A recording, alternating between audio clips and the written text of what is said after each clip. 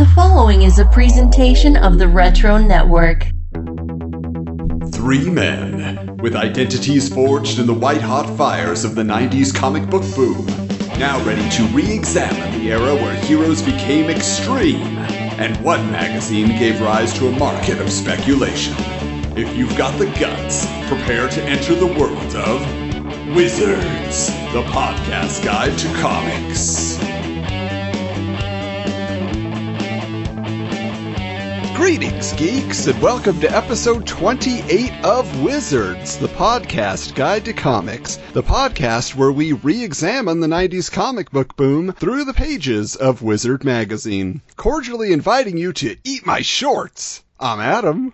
An underachiever and proud of it, I'm Michael. And don't have a count, man. I'm Steven. And joining us this time around is a man, an artist, and comics fan who, legend tells, was born with a pencil in his hand. But most importantly, a Wizards listener who's gone so far as to provide our official show art, immortalizing us in caricature form. Please welcome to the podcast, Eric Johnson, aka @IllustratorEric. Thank you. It's like I'm all the way back in December of 1993 when Mrs. Doubtfire was the #1 movie at the box office, while Batman Mask of the Phantasm opened on Christmas Day and was the 23rd highest grossing movie that month. He's coming in hot with the trivia. This is good for me to know because my other podcast will eventually get to then, and I'll be like, I heard it when. Mrs. Doubtfire was #1 in December that year. Good to know. Thank you for the heads up. I appreciate it. I like to do cross promotions here. Fantastic. Now, it's very appropriate that Eric is here with us for the discussion of this issue because it is very artist heavy. But before we actually get into that, a little business up top. I need to inform you, the listener, that I am in the process of moving at the moment. So I am soon going to go off the grid, Nick Fury style, for a few episodes while I get set up in my new home base. So I apologize in advance for all the Long Island talk you'll be enduring. And the abundance of no notes taken by me in order to get this show going. I'll try to keep you in line. Oh, God, you're all screwed. But seriously, Michael and Steven have some fun guests lined up, and I will still be involved on the mini episodes and social media here and there as I can, as I'm not packing away all my priceless vintage collectibles and other items that my wife deems valuable. So I'm going to be busy with that in the meantime. But, I say, we just say that's, an adventure to come, new changes for 2021 for a time, and if the show doesn't implode entirely, if we don't get canceled, we'll count it as a win. That's our only job. Don't get canceled. And for anybody listening, any ideas you have, just throw them at us on Twitter. I'll put them all in. I don't care what they are. There's no rules when Adam's away. No rules. Careful what you wish for. But, Eric, you have been very vocal, speaking of which, on social media, certainly our most involved listener. It's very clear that this is a subject that is near and dear to your heart, but we want to find out, really, how the drawing bug bit you, how comic books played their part in all of that. So, Eric, please tell us your origin story. Gladly. My name is Eric Johnson. I'm a freelance illustrator based out of the middle of Michigan, and my first exposure to comics came from the newspapers, the funny book papers. I would rush home after school to read the afternoon edition of the newspaper that had all the comics. Some of my favorites growing up were Peanuts, Garfield, Calvin and Hobbes. I just loved how Peanuts could make an exasperated sigh into a punchline. So ever since I was a kid, I knew I wanted to be a cartoonist when I grew up. The shift from comic strips to comic books happened in the late 90s when I entered a magazine contest to create an original superhero that would be featured in a future issue. So I created a character named Maximum Max. Did I mention it was the late 90s? He had a truly ridiculous design with satellite dish ears and these boots with faces painted on them. Oh, those are unique. Yes, certainly.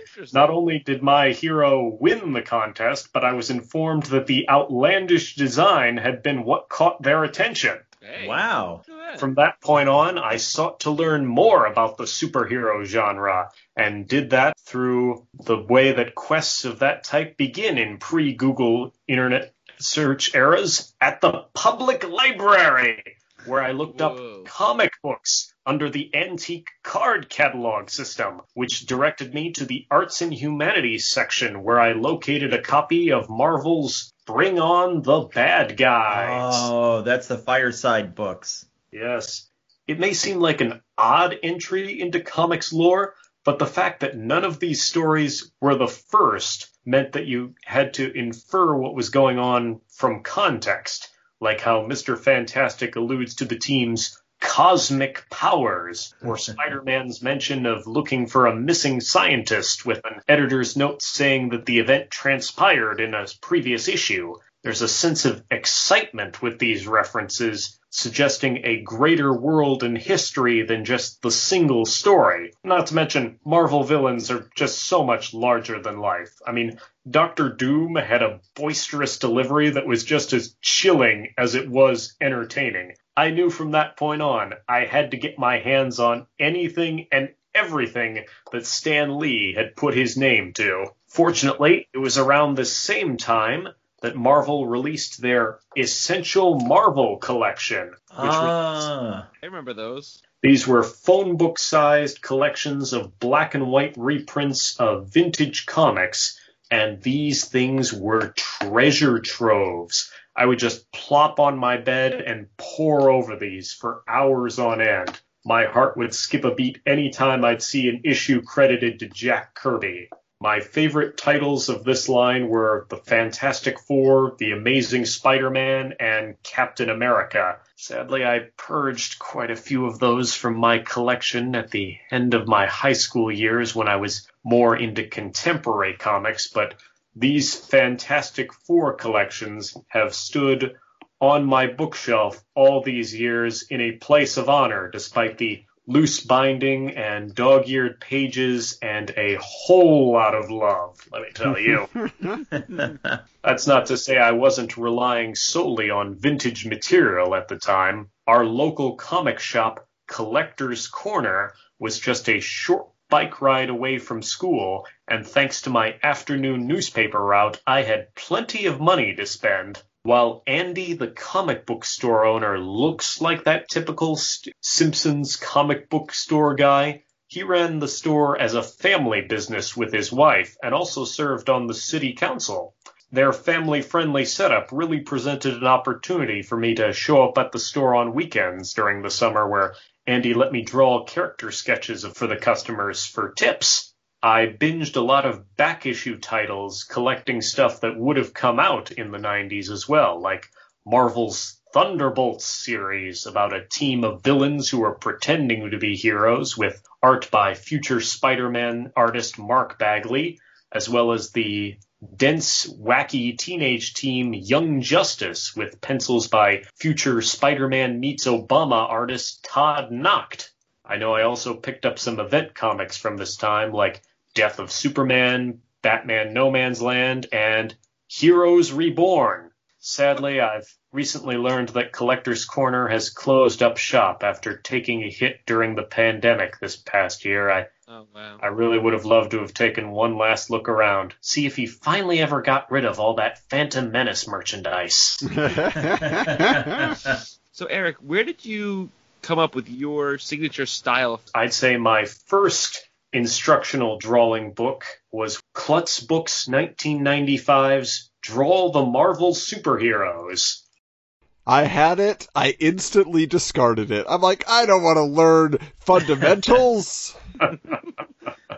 But it is very much a beginner's book. It would be years later until I'd finally get my hands on a copy of How to Draw Comics the Marvel Way, which is a much more intermediate drawing instruction book. As far as influences, I'd say Jack Kirby with his run on the Fantastic Four. High school, I discovered Will Eisner's The Spirit, as well as his more underground comics like The Contract with God. And, of course, Bruce Timm's animated style for Batman the Animated Series was a huge influence. But if we're going specifically on late 90s, early 2000s artists, I bought up anything that had Alex Ross or Jim Lee artwork in it. Jim Lee is such a great artist, but I feel like I learned so many bad habits copying him, like an over-reliance on cross-hatching that took me a long time to unlearn. Well, that's awesome. Yeah, I mean, it's great to know your influences. And, you know, you have a work often at a theme park, right, where you actually do caricature work. So my question is, how often are people asking you to draw them as superheroes? Oh, let me tell you, that happened all the time. You're quite right. I gained some notoriety when I was hired by a company that set me to draw characters at amusement parks and zoos throughout the country. And having experience drawing superhero bodies at the peak of Marvel mania definitely put me ahead of the curve. And it's not the only time I've been drawing superheroes for a living. One of my first jobs out of college was actually working at Nickelodeon Studios. Oh. Where I worked on the second SpongeBob SquarePants movie, Sponge Out of Water, where my comic book know-how got put into practice when I was involved with a scene at the climax where the SpongeBob characters gain superpowers, complete with costumes and code names to combat a pirate played by Antonio Banderas. That was the only part of that movie that mattered to me, outside of Hasselhoff. We couldn't get him back for the second movie. He insisted only on being paid in burgers. Served on the floor, of course. Poor Hasselhoff, come on. Our German listeners are going to come after us now. My comics purchasing kind of dipped off a little after high school, and unlike some of your other origin stories you've had on this show, my drop-off had nothing to do with discovering girls. Unlike me? Yeah. You see, I went to art school, so most of the girls on campus were already into comics or manga. In fact, there was an unexpected role reversal where one woman I dated in college actually introduced me to and then got me hooked on the Vertigo comic series Fables. Oh. I know Fables, yeah. Yeah. Cool. But yeah, no, the drop-off occurred in college when the nearest comic book shop, the closest one to campus, was an hour bus ride away. But it sounds like you had a great, history lesson the way you started and everything, so that's wonderful that you have all the classic Marvel influences. Now, Marvel obviously was very well known for having their letters pages, but speaking of letters, I think it's time that we open up Willie Lumpkin's mailbag.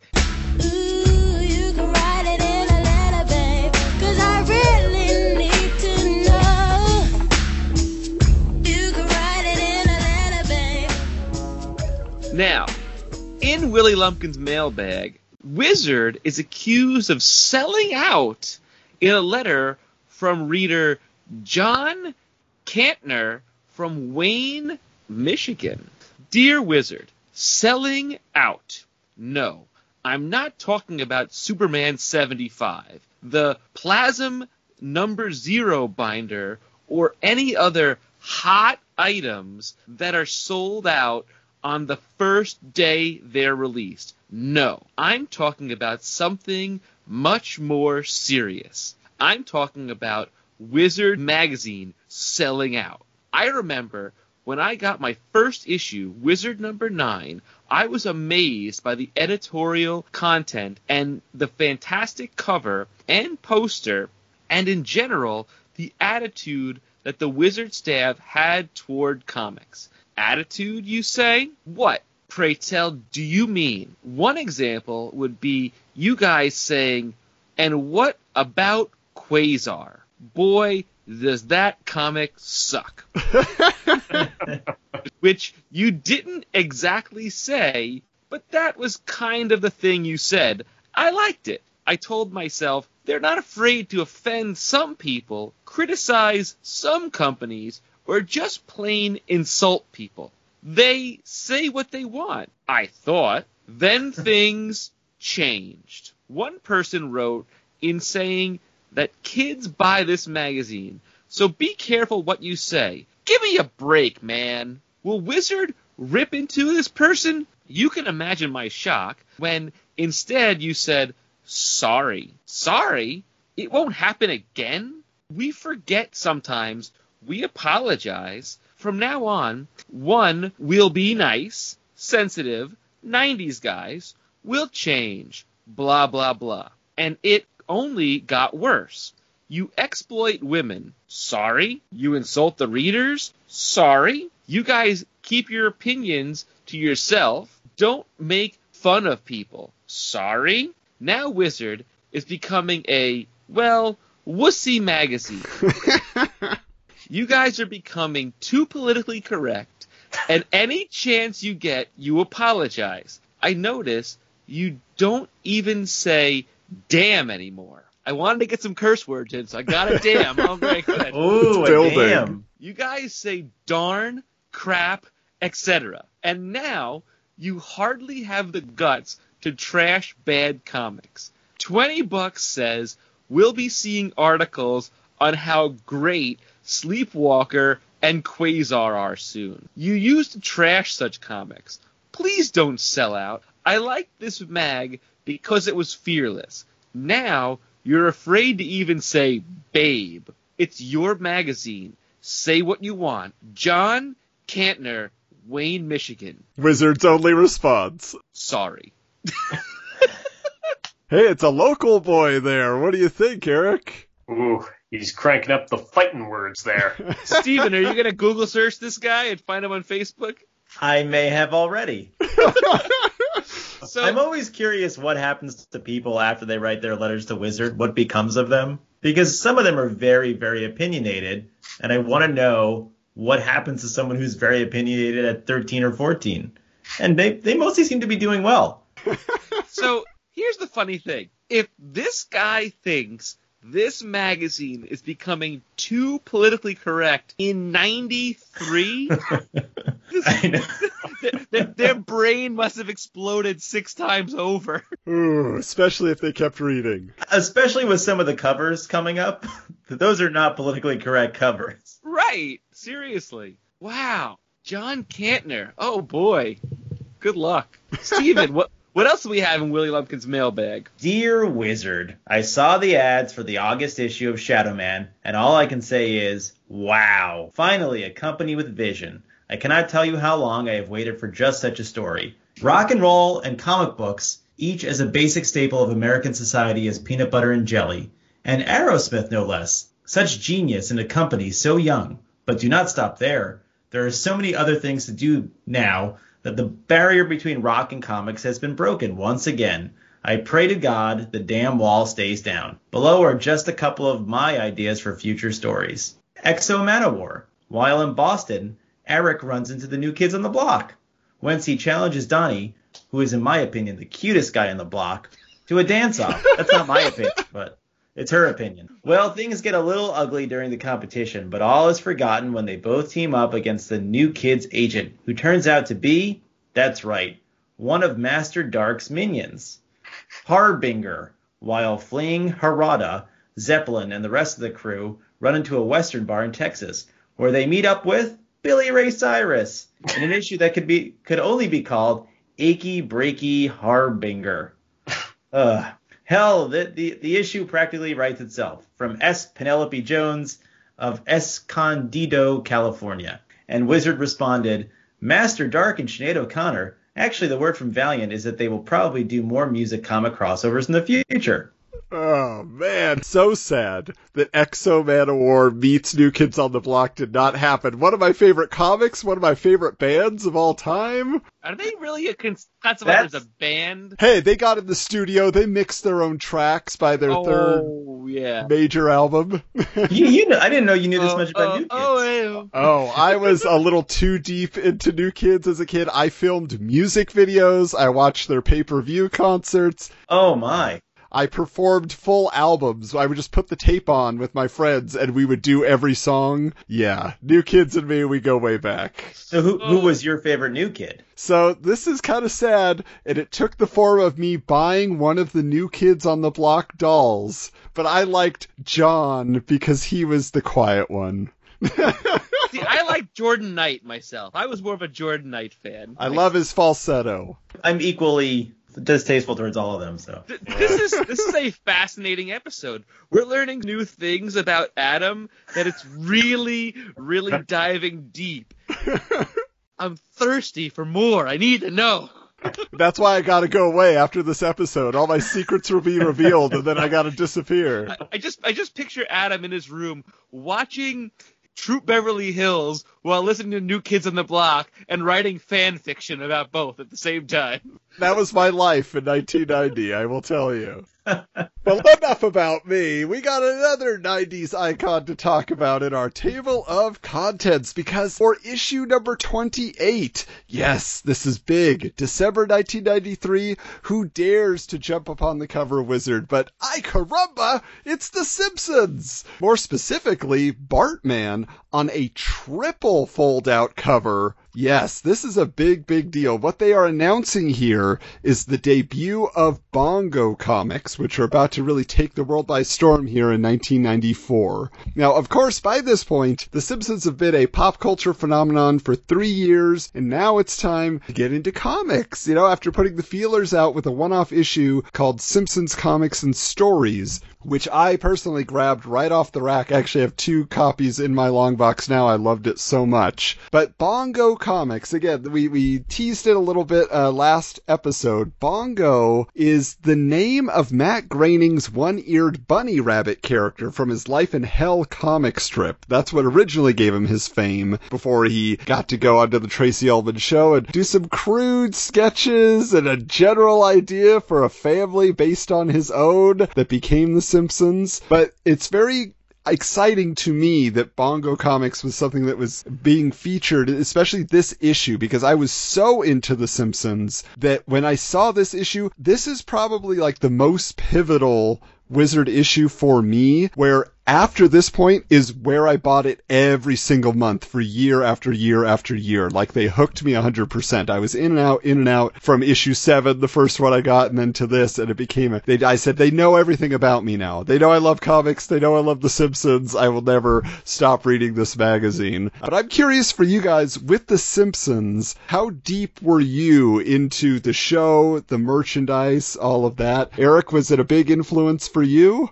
I wish. I didn't see The Simpsons during its initial golden age. In fact, I actually caught up mostly thanks to Disney Plus having the 30-plus seasons archived. Wow. It's not part of your regular rotation of now. shows. Okay. Yeah, I know. It's unusual. Yeah, Steven, you love your TV. Where do you connect with The Simpsons? I was a gigantic Simpsons fan from the Tracy Ullman Show. That's when I started watching it. Wow. I was really excited for Simpsons roasting on an open fire, so I watched that the night it aired. And then it was my favorite show to watch, like, as a kid. My friends and I would quote it constantly. I would pull sound clips in the early days of AOL, and I put them on AOL for people to download. I was just, all in on The Simpsons and all in on Bongo Comics. And actually, recently, my daughter got super into it through Disney Plus, and now she's watching it, just like devouring seasons. So it's really fun to revisit the show. The jokes completely hold up. It's just such a great comedy series. Yeah, and interestingly enough, Matt Groening mentions in this issue, it was totally on purpose that they infused the show with so many Easter eggs and references to pop culture and history and all those things that he literally predicted that 30 years from now, people will be watching the show, and people that will be adults now will understand things they didn't understand back then. Like, they knew what they were doing, and that's what makes it so rewatchable. In fact, I just recently, over the last few years, finally got rid of my Simpsons tapes. I had literally probably about 30 or 40 VHS tapes filled with Simpsons that I taped off TV. Wow. In syndication on Sunday nights when the new episodes came out, all the way up until 2000. Like, I was so deep into it, and unfortunately I cut out all the commercials. I didn't keep the time capsule that it should have been. But yeah, so I found I was like, I can't lug these around. I have to make way for a whole new VHS collection. But Michael, what about you? I'm so curious. Michael and The Simpsons. Honestly, The first time I ever saw The Simpsons was every Christmas or winter. We used to go up to my aunt's house up in Montreal, Canada, and my cousins and I were just hanging out and watching TV, and we saw the very first episode in French. Whoa, that's unexpected. Yeah, and so it was weird because we had French television on. And then we switched over to the English version. They had the English version of the show on at the same time. And we were all just kind of watching it. And I remember initially seeing it in French the first 5 or 10 minutes. Then we went over to the English channel and watched it on the English side of it. And I really my cousins were sort of half paying attention, but I was really zeroed in on it. And I watched it pretty religiously for a very long time. I'd never honestly bought a single comic. I do think at some point I did have a Bartman action figure. I did have several Bart Simpson t-shirts, the Bart Simpson, who the hell are you t-shirt. Yeah. And I had the Bartman t-shirt. I really did like the show a lot. I didn't watch it all that religiously forever because I was also at a time, I think, Lois and Clark, The New Adventures of Superman was on at the same time as it on Sunday nights, and I was like, I gotta watch Superman, even though it was such an awful show. But I was like, yeah. I really do like The Simpsons. I don't like it as much now, but what I loved about it all the time were the Halloween episodes and the episodes where they had special guests. Who was the guy that always voiced Homer's brother? Danny DeVito. Danny DeVito, right? We just watched that episode yesterday, actually. And he had them design the car for him, and I always loved those episodes.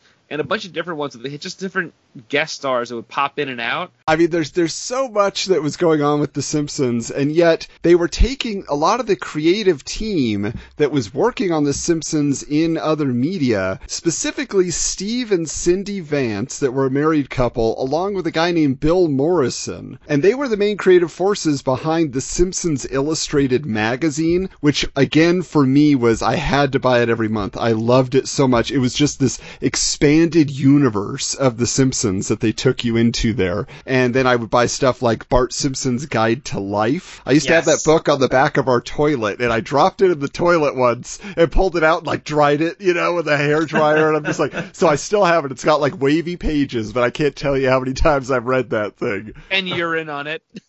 Well...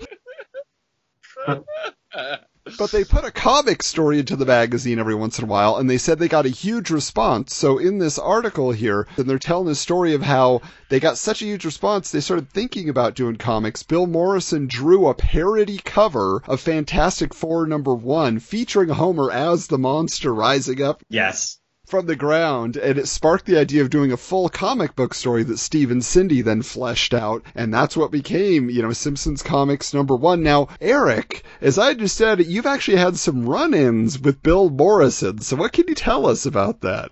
That is correct. I met Bill Morrison at a convention for the International Society of Caricature Artists. I can tell you that he is a fellow Michigan illustrator. And like you've said, he's famous for producing promotional art for The Simpsons, Futurama, as well as Bongo Comics. He told this story to a crowd about how even though he does the art, Matt Groening's signature appears on everything Simpsons related because of the result of a sweet deal that Matt got about retaining the publishing rights to his characters. It's a very Bob Kane situation. Mm-hmm. Yes. Yeah. Or Walt Disney. Just thinking how no company worth their salt would give him that kind of sweet deal again. Yeah, you can retain all the publishing rights to these characters for a TV show that might only last a season. You'd think Fox would have learned their lesson with the Star Wars rights, but no, they didn't. In addition to The Simpsons art, Bill had a long career with Disney, actually, producing posters for theatrical re-releases of their classic animated films, which gained him some unfortunate notoriety as he painted the VHS cover for The Little Mermaid, the one that was famously pulled from circulation after people claimed that a castle in the illustration had a hidden phallic shape. Bill says there was no ulterior motive behind the shape whatsoever, but has since heard every type of conspiracy theory about how he was a disgruntled employee who painted it as a take that to Disney when nothing could be further from the truth. Bill Morrison, for me, was just, the quintessential Simpsons artist. And this line is launching with 4 titles that are essentially drawn by him. We have Simpsons Comics, Bartman, Radioactive Man, and then even Itchy and Scratchy getting their own book. Now, most of these they're saying are going to be bi-monthly titles, but Simpsons Comics has a fun gimmick that set it apart, because I was more into Bartman and Radioactive Man. That's what I was in. I bought every issue of those. They didn't last that long, but Simpsons Comics, the thing that kept me coming back was not the stories themselves, because they always felt like standard, this could have been an episode of the series, but if you flipped the books around, they had alternate covers with short stories in the back that were aping the styles of classic comics from different eras. So, like, for example, the first issue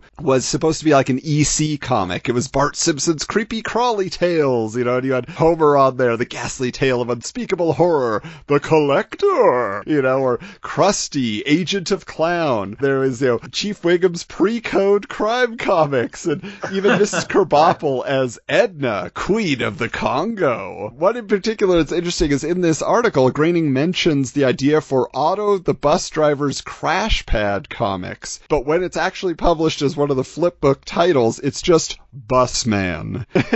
With a very buff Otto fighting off zombies. Now, the group also says they're open to having outside artists begin submitting work to join their team, but that it's actually harder to write or draw for The Simpsons in the Simpsons style than most people think. Eric, have you ever attempted this? Can you confirm that?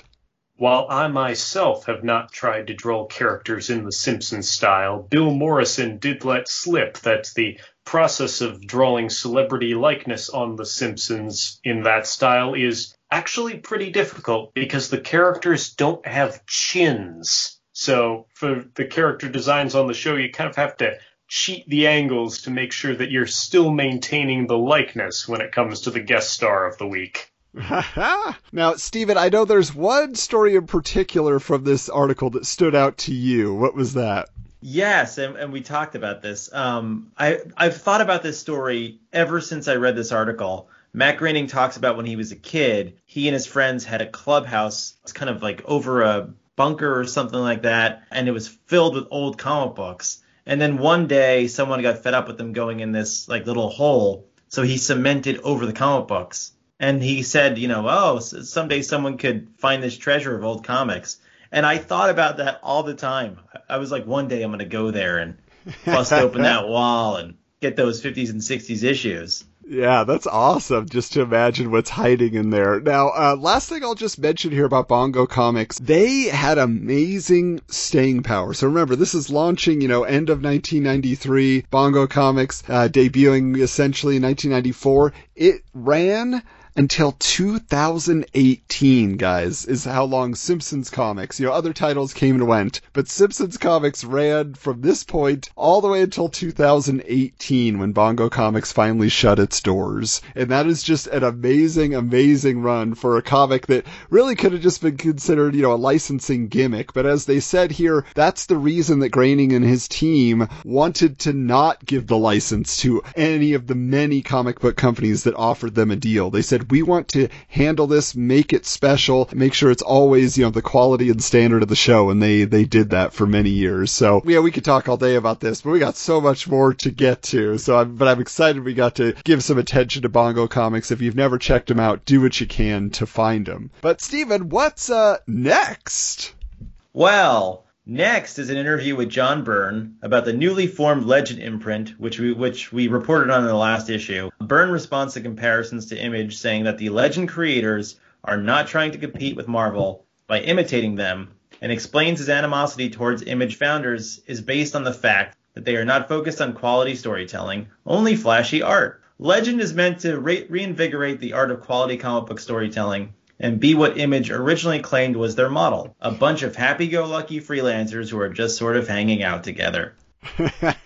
In one respect, Byrne is totally hypocritical in this article, saying he is not trying to be like Marvel when he announces Danger Unlimited, which is basically a Fantastic Four homage. Speaking of his dealings with his former employer, Byrne also mentions that book Next Men did receive a cease and desist letter from Marvel because they were suing everybody at this time, claiming that Next Men sounded too much like X-Men when spoken. But then he explained the full title is John Byrne's Next Men, and they left him alone. Finally, Byrne is asked why, if his focus is on storytelling, the original issues of Next Men included mail-away certificates for readers to get exclusive trading cards. Byrne says it was an idea created by Dark Horse, and since it didn't interrupt the flow of a reader enjoying his storytelling, if the certificate was removed from the book, he didn't mind. And for those of you guys who don't remember, Adam forced me to read an issue of Next Men a few months ago, and it was utter torture. So if you want to go back and find an issue of Next Men and gouge your eyes out like I did, by all means, go right ahead. Well, we were just having a discussion on social media tonight about Bone, and I was trying to get people to convince us why we should read the Bone comics. But I would make a similar cry for people to read Next Men, because it's a pretty great series. I may be the only one. It's stellar, all right. It's Eisner worthy. I was going to say, it sounds like John Byrne learned his lesson about titles from the Warriors of Plasm lawsuit you guys were talking about last week. Yeah, Warriors of Plasma. It's you can't win with Marvel these days. You were right. Yeah, but it's got me thinking about the rather amusing choices that are made with titles when an artist goes from Marvel to creator-owned content. Like, I don't think it's a coincidence that Todd McFarlane's title Spawn comes right before Spider-Man alphabetically. Readers were already looking for his Marvel title and would see his new indie book right next to it.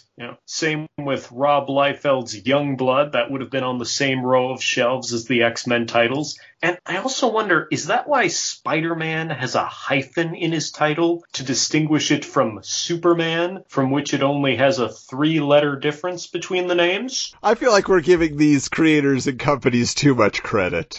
They just got lucky. Though Next Men is quite the rip. That one's pretty close. Yeah, that one's, about young people with powers. What are you doing, But they're John bald. Byrne?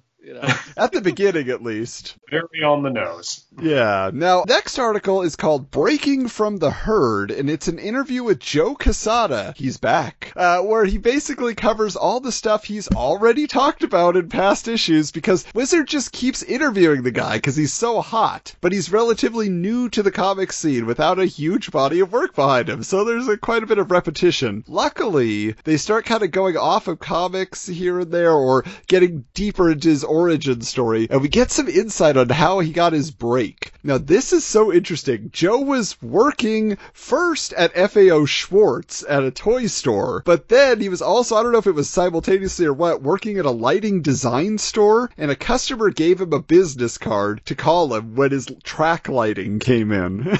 And Joe saw that the guy worked for Valiant Comics, so he asked if he could show him some samples, because Joe said he had been a painter up to this point, but had recently been introduced, to Frank Miller and The Dark Knight Returns and all those types of stories. He actually had no penciling samples to offer, but they hired him as a colorist based solely on his paintings. Now, moving off of comics, and yet somehow still connected, Quesada mentions he is a musician, and that Valiant head honcho Steve Mazarsky was actually his band's manager for a while, but the music never got interest, while instead his comics career started taking off. He says, quote, "There's nothing worse than being a struggling musician because you can be damn good." There's that word again. This issue is damn. Bart Simpson would be proud. But he said, because you can be damn good and never get noticed. In comic books, if you're damn good, you generally get noticed. The funny thing I want to put about this article, I pulled it up. The two photographs they have of Joe Quesada is one is what feels like a band photo with his hoop earring, and it's like in black and white. And the other one is him playing softball. I don't understand it. Well, the softball thing, actually, if you read the letter from the publisher, is that the Wizard staff had just played a softball game against the Valiant staff. So that's what that was from. So they just had pictures of the event. And they're like, drop it in there. Joe catching a ball. Doing some fielding. But as good as he was, apparently, at least in the early days, he said they were kind of thought of as peons. He got laid off from Valiant, but somehow in the interim got a gig drawing books called Spelljammer and Question Quarterly at DC, and ultimately landed the job on the Ray, which I've talked about ad nauseum. But he mentions that the Ray is actually being collected in a trade paperback that he is providing a painted cover for, which turned out great. I have it. Of course I do. I love the Ray.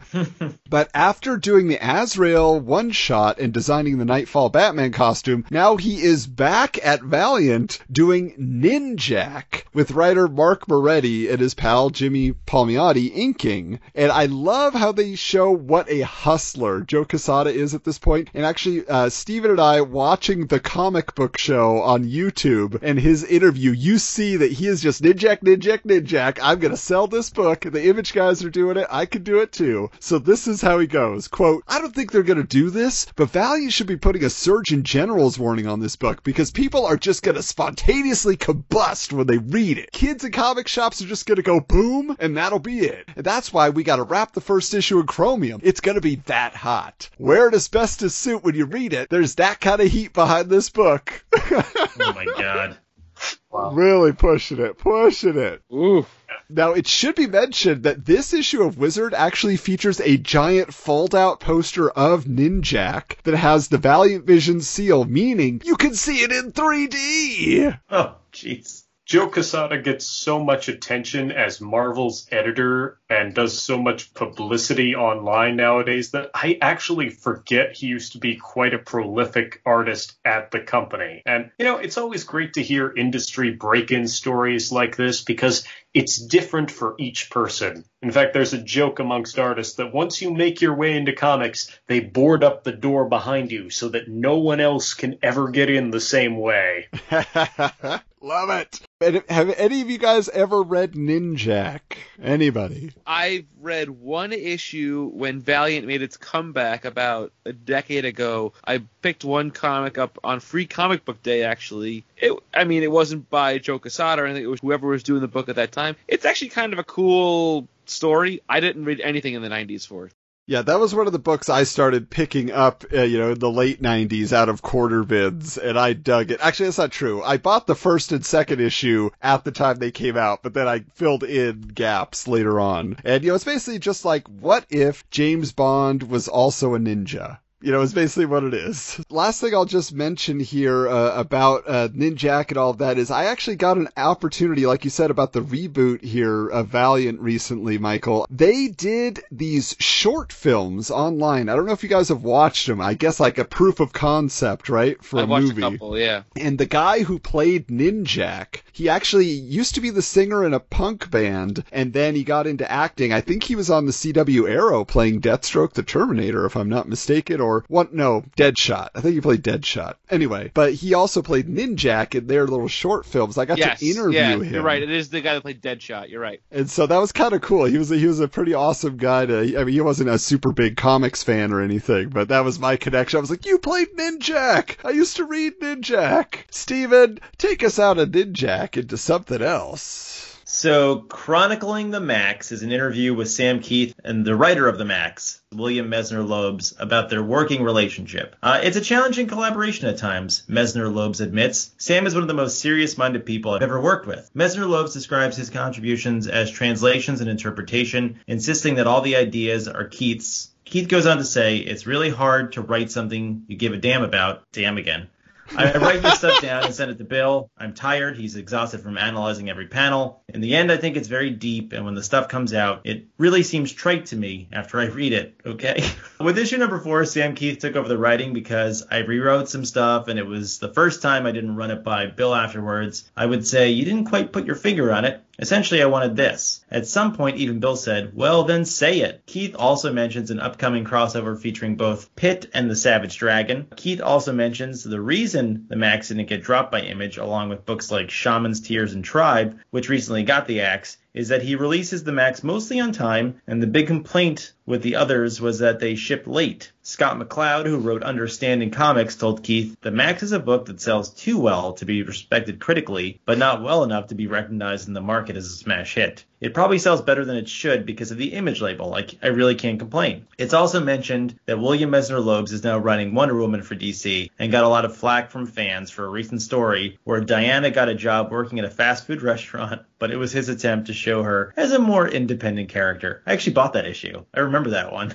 Oh, those covers of a Wonder Woman back in the day during that run were pretty epic, yeah. They were cool. They were very like a realistic style. Yeah, Brian Ballard, I believe. Yes. So here's the question I have then for our artist of the crowd here, because, Steven is a writer, Michael is a writer, I'm a writer, you're an artist. Would you feel it would be difficult to translate concepts and ideas in a written form for you? Does it flow more freely in an illustrative sense, Eric? I guess it really depends on the project. Have you ever been called upon to figure out any type of narrative plot or things like that in your work? A few times. I think that communication with your client is especially important because you've got to match the vision that's in their head, and sometimes it can take a little bit of digging to get it out. Yeah, and I love here how Keith is, he's just well, it's like this really epic story. It's so important. Hey, man, that wasn't what I was going for. Well, then you write it. And yet they're still working together. So I just thought that was funny, like the relationship between the writer and the artist, where the artist really wants to be like all the other Image founders, right? And have confidence that what I'm writing is awesome, it's great, but it seems like he maybe even second guesses himself in the end. And I'll give another shout out to William Messner Loebs. He's another comic creator from right here in Michigan. So what is it's gotta be in the water out there, you guys. Plus you got RoboCop.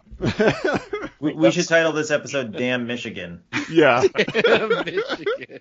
Do you think that's something you should meet all the comic creators from Ohio? They used to be all from Queens and Brooklyn. Except for this guy. Our next article is about a guy from across the pond who became a comics legend. In The Road to Ruin, we have an interview with Barry Windsor Smith, and he is talking about leaving Valiant to do his new book for Malibu's Ultraverse called Rune. Now, Barry Windsor Smith mentions that when he quit Valiant, Todd McFarlane and Jim Lee were both trying to get him to work with them, but he turned him down. He just wasn't really interested in that unless he had full creative control over his project. He explained specifically, though, that he left Valiant because Steve Mazarsky, there he is again, wouldn't even discuss negotiating his contract, even though the business side of Valiant were offering to make him a president when Jim Shooter was booted out as this villain who was ruining the company. But he learned that the offer of president was obviously no more than a title, because they weren't taking him seriously, they were never going to pay him more. And speaking of which, Barry Windsor Smith says that Shooter was a bit of a tyrant. We've been talking about this. Was Jim Shooter a bad guy? Why does he keep getting chased out of companies? And he says, well, he got mad at me because I wasn't following the stories that he was outlining as the editor for Solar Man of the Atom when the book launched, but I kind of always do things my own way. That's how I operate. But then he said once he personally started dealing with the business side of Valiant in Shooter's absence, he had more sympathy for Jim Shooter, realizing that both of their names were just being used to give credibility to the company that had no intention of backing them up creatively or financially. All this stuff going on, like behind the scenes during this time, the business, the money that everybody was making and wanting to make was just, driving people to greed and everything else. Now, Barry Windsor Smith admits that he started out,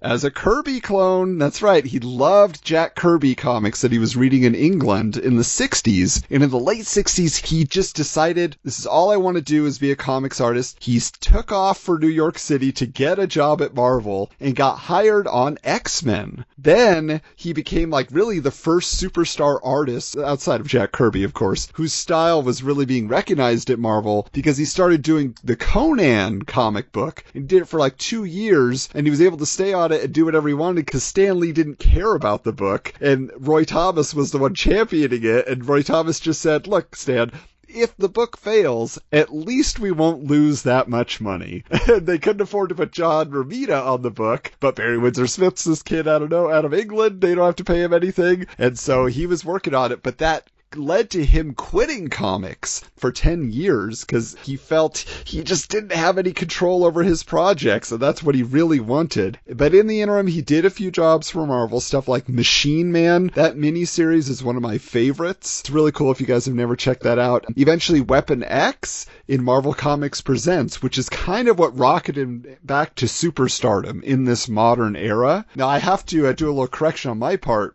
I recall way back in maybe our first or our 0 episode, I attributed that Weapon X storyline to Jim Lee, saying it caught my eye as one of the initial things I ever saw in a comic book store. It really stood out. And I think it just goes to show what an influence Barry Windsor Smith had on Jim Lee. You look at their two styles. Are you very familiar with his work, guys?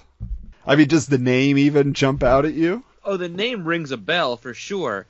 I'm just, enthralled by this photograph they have of him in this article, where it looks borderline mugshot-ish. It's not the most flattering picture of him in this article, which is kind of weird. I can't put my finger on stuff that he's done, but the name rings a loud bell in my head. Yeah, for me it's the Conan stuff. I recognize those covers. Well, of course, you were reading Gru the Wanderer back in the day. You loved Conan. Me and my brother were the only two Gru the Wanderer readers, so... Ever. So, obviously, we knew Conan. Yeah, I'm surprised to hear Smith described as a Kirby clone. I guess I hadn't seen samples of his earlier art until just now, but his... the body of work from his heyday shows a great deal of influence from classical pen and ink artists such as Howard Pyle, while his compositions have roots in fine art illustration like the Pre-Raphaelites or Art Nouveau.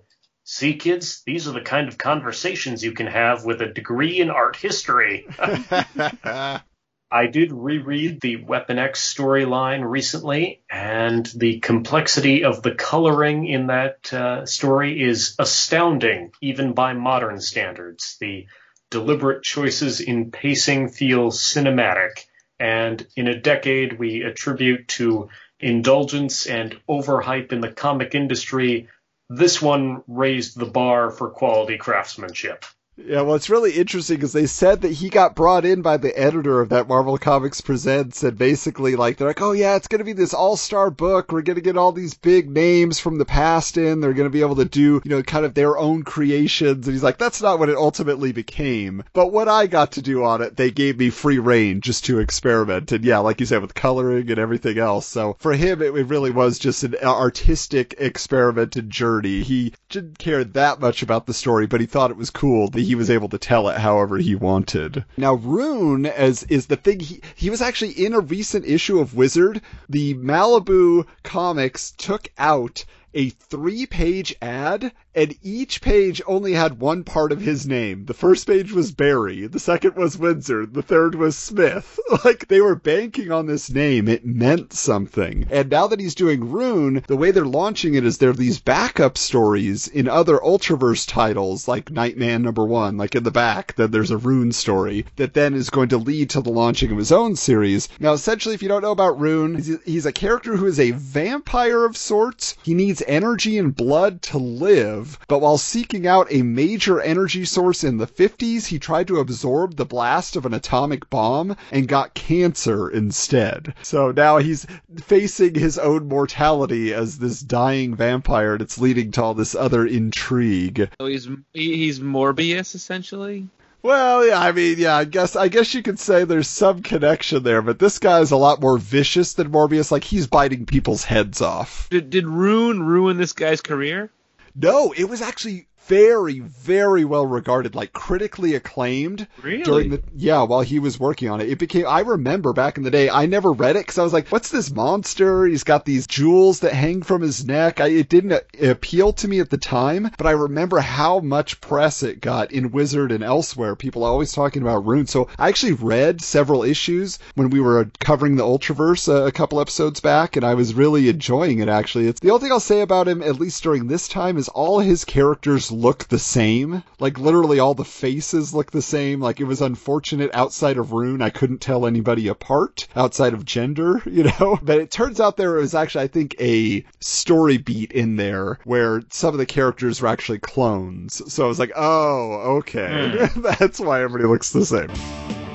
Hey geeks, we're taking a break to tell you about our sponsor for this episode, Retrofied Magazine.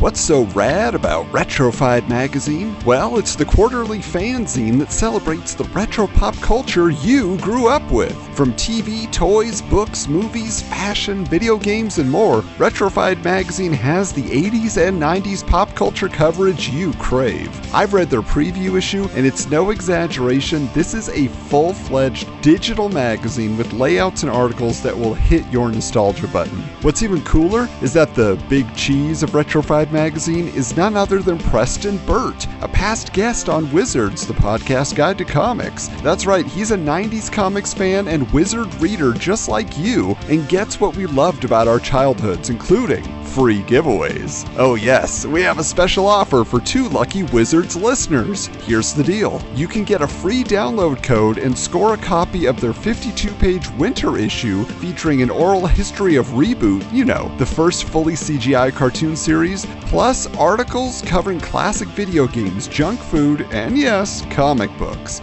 So how do you enter? We're gonna make this easy on you. The first 2 listeners that send us a DM on Twitter at WizardsComics, or Instagram at Wizards_comics, or an email to wizardscomicspod@gmail.com with the message, I want Retrofied Magazine. We'll get the code sent back to them in a reply with instructions on how to redeem it. Really, it's just that easy. If you don't win, that's okay. We'll still hook you up with a link to read their preview issue. Of course, you could also check out retrofiedmag.com for more details. And now, back to the show.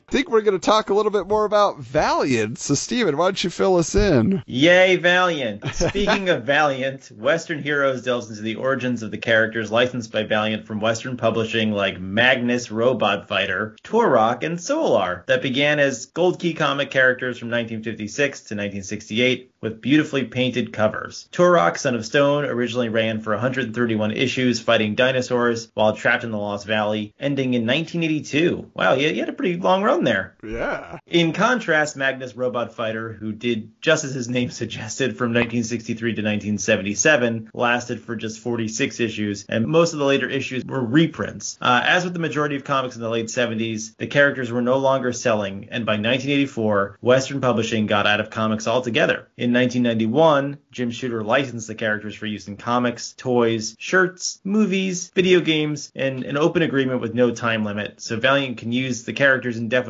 pending approval from Western as to the content of the material. Dr. Solar, Man of the Atom, debuted just 5 months after The Incredible Hulk #1 as a scientist who was dosed with a lethal amount of radiation that transformed him into an energy-based being primed for justice over 31 issues until 1982. Valiant editor-in-chief Bob Layton says there are no plans to use any more Western characters. Quote, Valiant feels that it can do just as well, if not better, by developing its own characters. Well, I have to say, and this has always bothered me since this first came up in our show, the title Magnus Robot Fighter is probably one of the most annoying titles I've ever heard in my entire life. I hate it so much. When I saw it pop up in this article, I was like, oh no, why do we have to talk about this? Well, and Michael, you must hate him so much, you block him from your mind because he comes up so much in the mini episodes in amazing art. Every issue somebody is drawing him, you're like, this guy, I can't remember his name, he's punching a robot, and it never connects for you.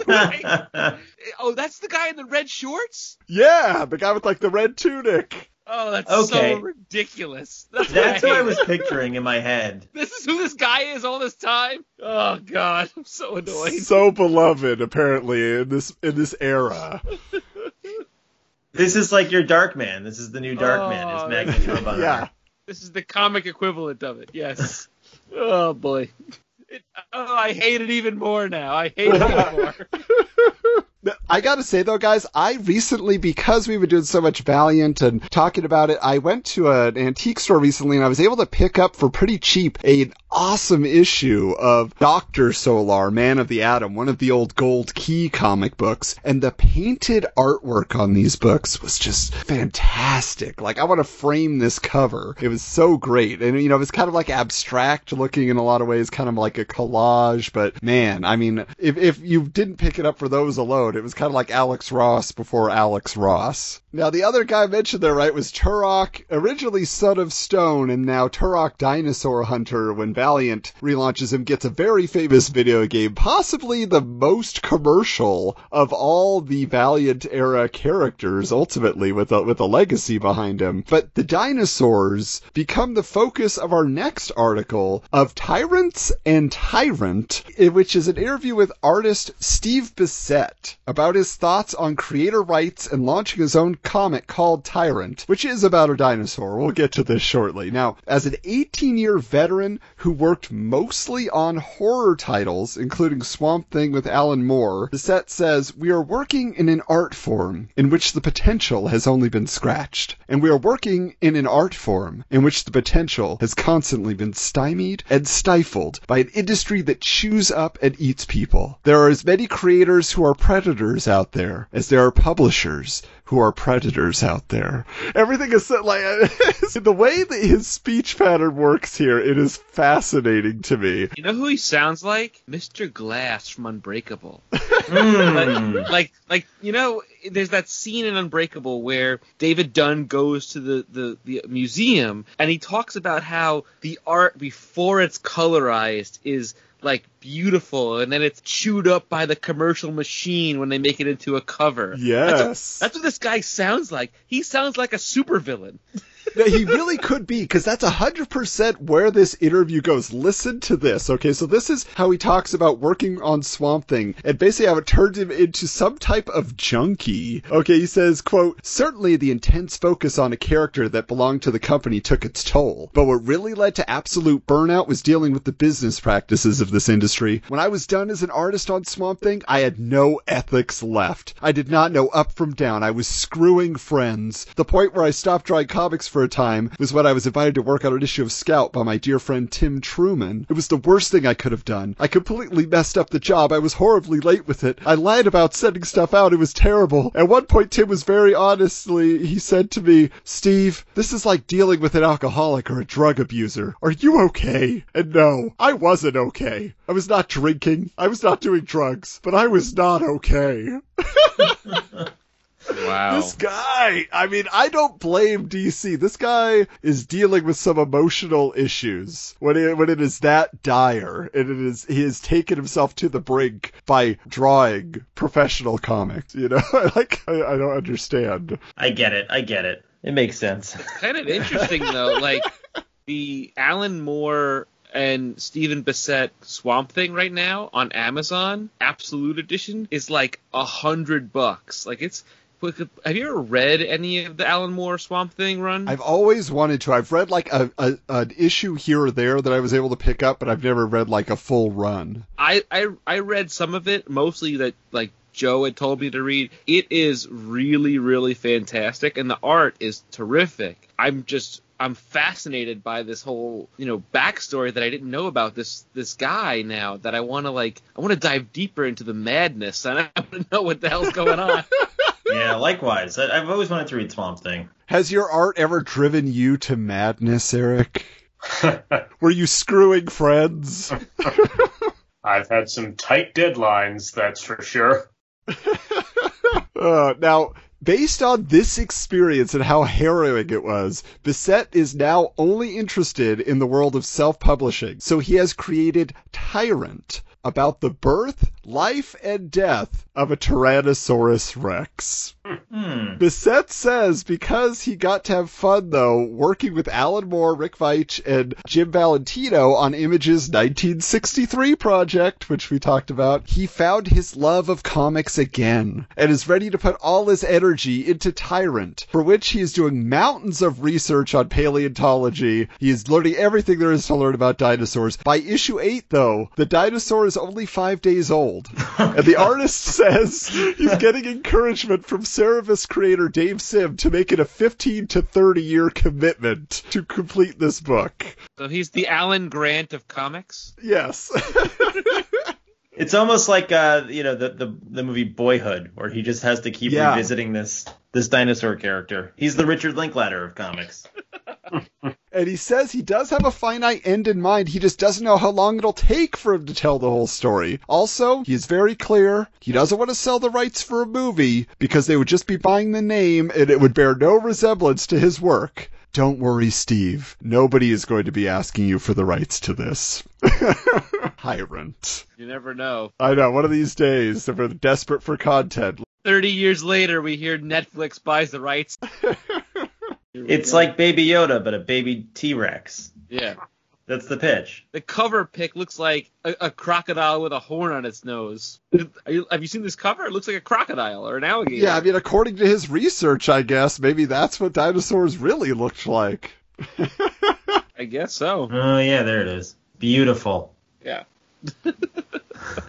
Now, one thing I'll lead back into here also is we have the second edition of the Speak Up feature, which is, they've been interviewing everyday comics readers focused on a specific topic. And in this particular issue, they are dealing with comic economics, which I think it should have been comics economics. That would have made more sense, but what are you going to do? So basically what they say is they're talking to these guys, Bruce and Mike, who explain that they have stopped buying books based on the character or title alone. Just because they like that character or title at one point, they're not going to buy it blindly. They've decided they're going to buy things based on creative teams, because they found that once their preferred artist and writer combos leave, they lose interest and they're just wasting their money. They're not enjoying it anymore. They'll pay whatever the price is for creators with a proven track record. They also admit that they will spend more money per issue if it's a limited series that they can basically budget and say, okay, I know it has an end. So, for example, at this time, Hulk Future Imperfect has a real hot creative team with Peter David and George Perez, so Marvel was pricing it at $5.95 an issue, which was quite a bit back in the day. In 93? Yeah. Yeah, that was a king's ransom. What was the average price? Like $1.50? Unless it was an image book. Yeah. I mean, so yeah, $1.50 is probably the range. $1.25, $1.50. But this is funny. This is what I've been saying for a while now. Is like, I've essentially, in 2021, I'm stepping away from reading Marvel and DC right now because they're literally rehashing old stories, and it's got to the point where I'm sick of it. They're doing a clone saga for Miles Morales. It's literally the exact clone saga of Peter Parker's, just with a different Spider-Man. And I'm done. But I've been saying for a long time now, for ancillary characters, let's say like a Green Arrow, for example, they should have a creative team that are popular or whatever, do like a 6-issue run, and then they're done with that character, and they jump onto another character, and kind of like refresh these characters that they try to do long-run books for that always fail, but do a short mini-series type of a thing with popular characters. Get people buying more books. This is what they're saying, essentially, I feel. I mean, when you buy comics, when you were buying more regularly, Steven and Eric, what was your main draw? What was pulling you in to buy the book? The artist. Okay, of course. Makes sense. Funny, for me, it was the characters and the storylines. I got really into in this era, I got really into the Emerald Twilight storyline. And that was one that I just, had to buy every issue of. And the Fantastic Four Death of Reed Richards storyline. Yeah, and I will say that's the same for me. Like, I really would only buy a comic if I knew I was going to read it and reread it. In fact, over the years, Michael, you've told us so often you have boxes and boxes of comics you've never read. I can't imagine that, because for me, if I'm not going to read it, I will get rid of it. It's literally taking up space, and I'll just be like, yep, I don't need it anymore. But once I've read, like, a storyline, I'm like, yes, I love that. I'm going to read it and reread it. I'm going to hang on to it. So, yeah, that's definitely where I always fall is if I like the writer, I like the, like they're saying here, the creative team, and I'll stick with it for as long as they do it. Just like, I've talked about it in the past on some of our YouTube videos, but Earth X and then Universe X and Paradise X, like there were these, like for years and years, Alex Ross was collaborating with a guy. Their work together really was amazing. And so I stuck with that for a long time, so that definitely has played out for me in that way. But speaking of Alex Ross, Steven, we got some interesting news from the past here. This is giant news from the past, breaking from the past. As we close out this segment, Wizard News reports that Marvels by Alex Ross and Kurt Busiek will retell the early tales of the Marvel Universe from the perspective of a man on the street in fully painted panels. Already announced before the book even hit shelves is the sequel, Marvels 2, which will still be written by Kurt Busiek, but the painting will reportedly be handled by Tristan Shane, not Alex Ross. Marvels 2 is planned to cover the darker side of Marvel Comics with the Punisher, Ghost Rider, Daredevil, Hulk, Wolverine, and the Dark Phoenix saga. But this sequel project never happened. Yeah, have you guys ever heard about this before? No, not Marvels 2. They're doing they did sort of like a redo of Marvels last year, but Alex was only doing the covers and it wasn't the interior. Yeah, there was like a mini issue with the X-Men at Rockefeller Center for Christmas. I actually picked that up. It was like the 70s X-Men. Now, there was a sequel comic, but to my knowledge, it was just a one-off, and it was called Ruins. I don't know if you guys have ever seen this. I've got it in my long box, but it was basically a really dark version of Marvels where, you had Phil, from that story, the photographer, going to visit the Hulk, but the Hulk was like this guy who was just like all covered in tumors and cancer because he was exposed to radiation. It was the same thing. They had these camps for all these Kree refugees, including Mar-Vell, that got like space cancer, and they were all in this camp. It was so depressing. I was like, why did they put this out? Like it was some sort, because again, it was presented exactly like the Marvel style book with that clear cover, and it was a painted cover, and everything, but it was just like so tragic. And it wasn't Alex Ross, it was somebody else doing the art, but I was fooled into thinking that was Marvels too back in the day. Yeah, it's interesting because I just got the Marvels trade paperback for Christmas, and I read the original issues when they first came out. I bought them,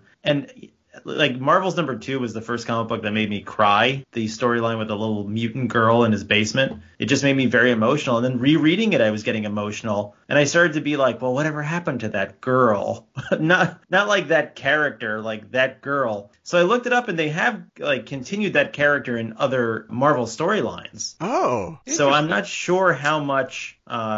Like Phil Sheldon's been in other stuff besides Marvels and what you just mentioned, right? I don't know. Like I said, he was in that Ruins book, and if they've worked him into later stuff, I've not come across it. So it's interesting though that you mentioned that particular cover to Marvels 2 and that storyline. The one time that I submitted a photo to Wizard for the Homemade Heroes contest, I had custom painted an angel, and I took my Toy Biz Flash action figure. I repainted it in the yellow and blue X-Men uniform, made an angel, put wings on him, and then I sculpted out of clay the little, mutant girl, or put her in his arms, and then I photographed it against a blue sky. I did not win the contest. I don't know how. That's an amazing thing. Come on, Wizard. But that was very inspirational to me as well, that particular story. Yeah. Yeah, Marvels was such a great use of Alex Ross's talent to present that sort of Norman Rockwell style idealism, especially in an era when,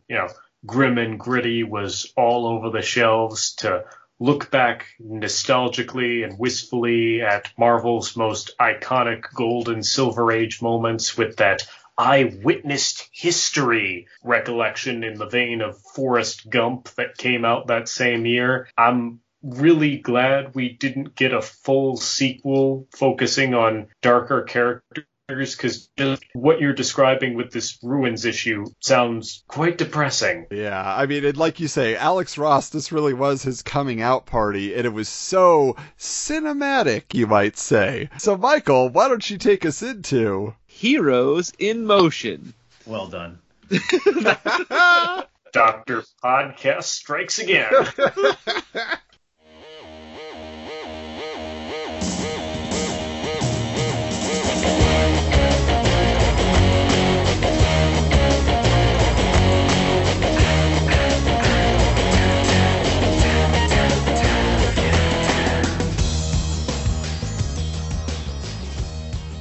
So, the Hollywood Heroes section by my pal Andy Mangles disappears from this issue because I was looking for it. I couldn't find it. And going forward as well, as he jumps ship to write for comic book magazine competitor Hero Illustrator, making my job a whole lot harder. By that I mean having Adam tell me what to say. The movie news is kind of my thing, and now I have nothing to report on. That tracks. Thanks a lot, Andy. Luckily, Wizard editor Patrick Daniel O'Neill got to visit the set of Lois and Clark, the New Adventures of Superman, which I, funny enough, mentioned earlier, and describes each of the title characters' apartments: Lex Luthor's office, the Kent farmhouse, and the Daily Planet newsroom. Sadly, no sightings of Terry Hatcher are reported. Lois and Clark, it was a quaint show, wasn't it? Produced by a woman named Deborah Joy Devine, who was also responsible for creating the TV show Early Edition, which, if you're not familiar, was a show about a man who received tomorrow's newspaper today. I loved Early Edition. I was a big Early Edition fan. I loved that show, too. I watched it a lot. I liked that show. It was very Quantum Leapy. Yes. Who played Lex Luthor in that show, in Lois and Clark? John Shea? Yeah. Okay. Yeah, that's right. I forgot all just about that. Just popped in there. Because he wasn't bald in that show, right? Until they later. eventually made him bald. Yeah, because it always irritated me that he wasn't bald in the show, and I was like, that's not right. That's wrong. He wasn't bald in the comics at that time either, was he? He was like post-crisis. He had that full head of red hair. Yes. Because he was in that cloned body. Yeah. Right. Bald Luthor never sails in movies or TV shows. They have a hard time convincing actors to go bald for Luthor. There was also a part in the comics during the reign of Supermen where Lex had a full head of red curly hair and a beard too. Do you guys remember this? Yeah. Well, that's what I'm saying. He was pretending to be his own son. Right. And he was dating Supergirl? But it was not the real Supergirl. It was the Matrix Supergirl. The Matrix Supergirl. Okay. Yeah, exactly. Okay. Total weird sidetrack, but I just I had to get all that clarified. Anyway, getting back on track, Milestone Media, the imprint that produces comic featuring Icon, Static, Hardware, and more, are announced to be in development for TV and movie deals. Also, Paramount Pictures is reportedly making a movie based on The Shade, a concept by Jim Owlesley, who becomes Christopher Priest. These days he's known as Christopher Priest, yeah. All right, fair enough. And Milestone founder Dennis Cowan. Yep. That will star Eddie Murphy as an urban vigilante.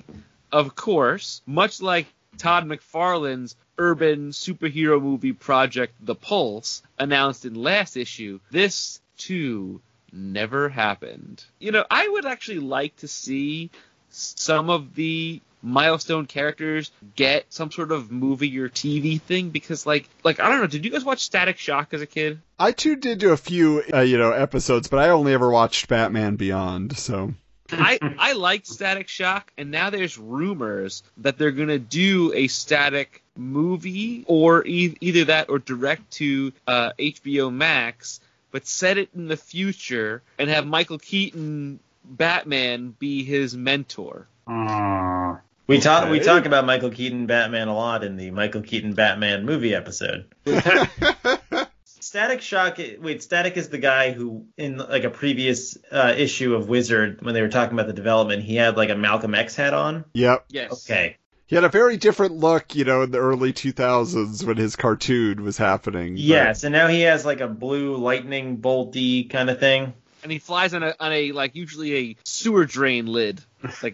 Okay. He uses the static electricity to use it as a hoverboard almost, which I always thought was kind of cool. I like that. And that is my random babbling for Heroes in Motion.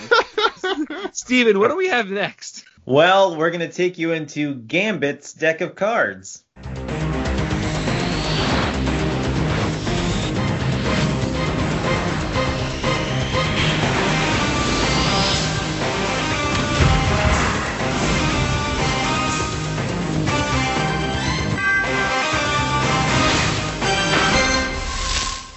So Marvel is releasing their Fleer Ultra set of X-Men cards, which is the first outing since Marvel bought the trading card company, but that's the only details available at this time. Adam's copy of issue number 28 came with an uncut preview card of the 1994 Fleer Ultra X-Men cards in a smaller format, revealing that the cards are all painted. However, this issue of Wizard came packed with Brigade and Mad Men trading cards, no X-Men. Yeah, so whoever sold me this issue 28 copy just inserted this random piece of promo material. But I'm very curious for you, Eric. Are you very influenced by painting styles, or do you find more like pen and ink styles? Like, what gets you excited? Oh, pen and ink is my jam as far as personal influence. But, like I've said, I have a degree in art history, so I'll take in paintings for influence every now and then. And were you buying a lot of trading cards back in the day and admiring the art? I'm afraid not. Not that kind of collector, okay. Oh, no, I got the issues where you got more than one illustration per page. So. There you go. Better value.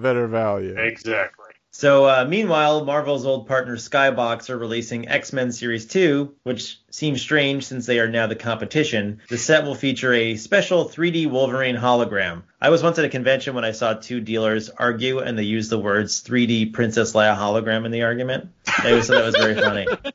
They were just like yelling at each other about a 3D Princess Leia hologram. Anyway, Defiant is releasing another zero-issue card series based on Dark Dominion with an interesting gimmick that involves a special lens card that, when placed over the others, reveals the Dark Dominion hidden in the art. Also, even though he is no longer the artist on the series, there is a special chase card that takes the form of original art by Steve Ditko. Oh, that's kind of cool. Wizard of Cards reports that since the Deathmate books from Image have been late in actually being released, Topps is holding off on releasing their tie-in trading cards. Evil Ernie is getting his own 100-card set, as is the Creators Universe set of cards we reported on last issue, which includes 30,000 cards signed by the artists of original superhero characters that no one's heard of.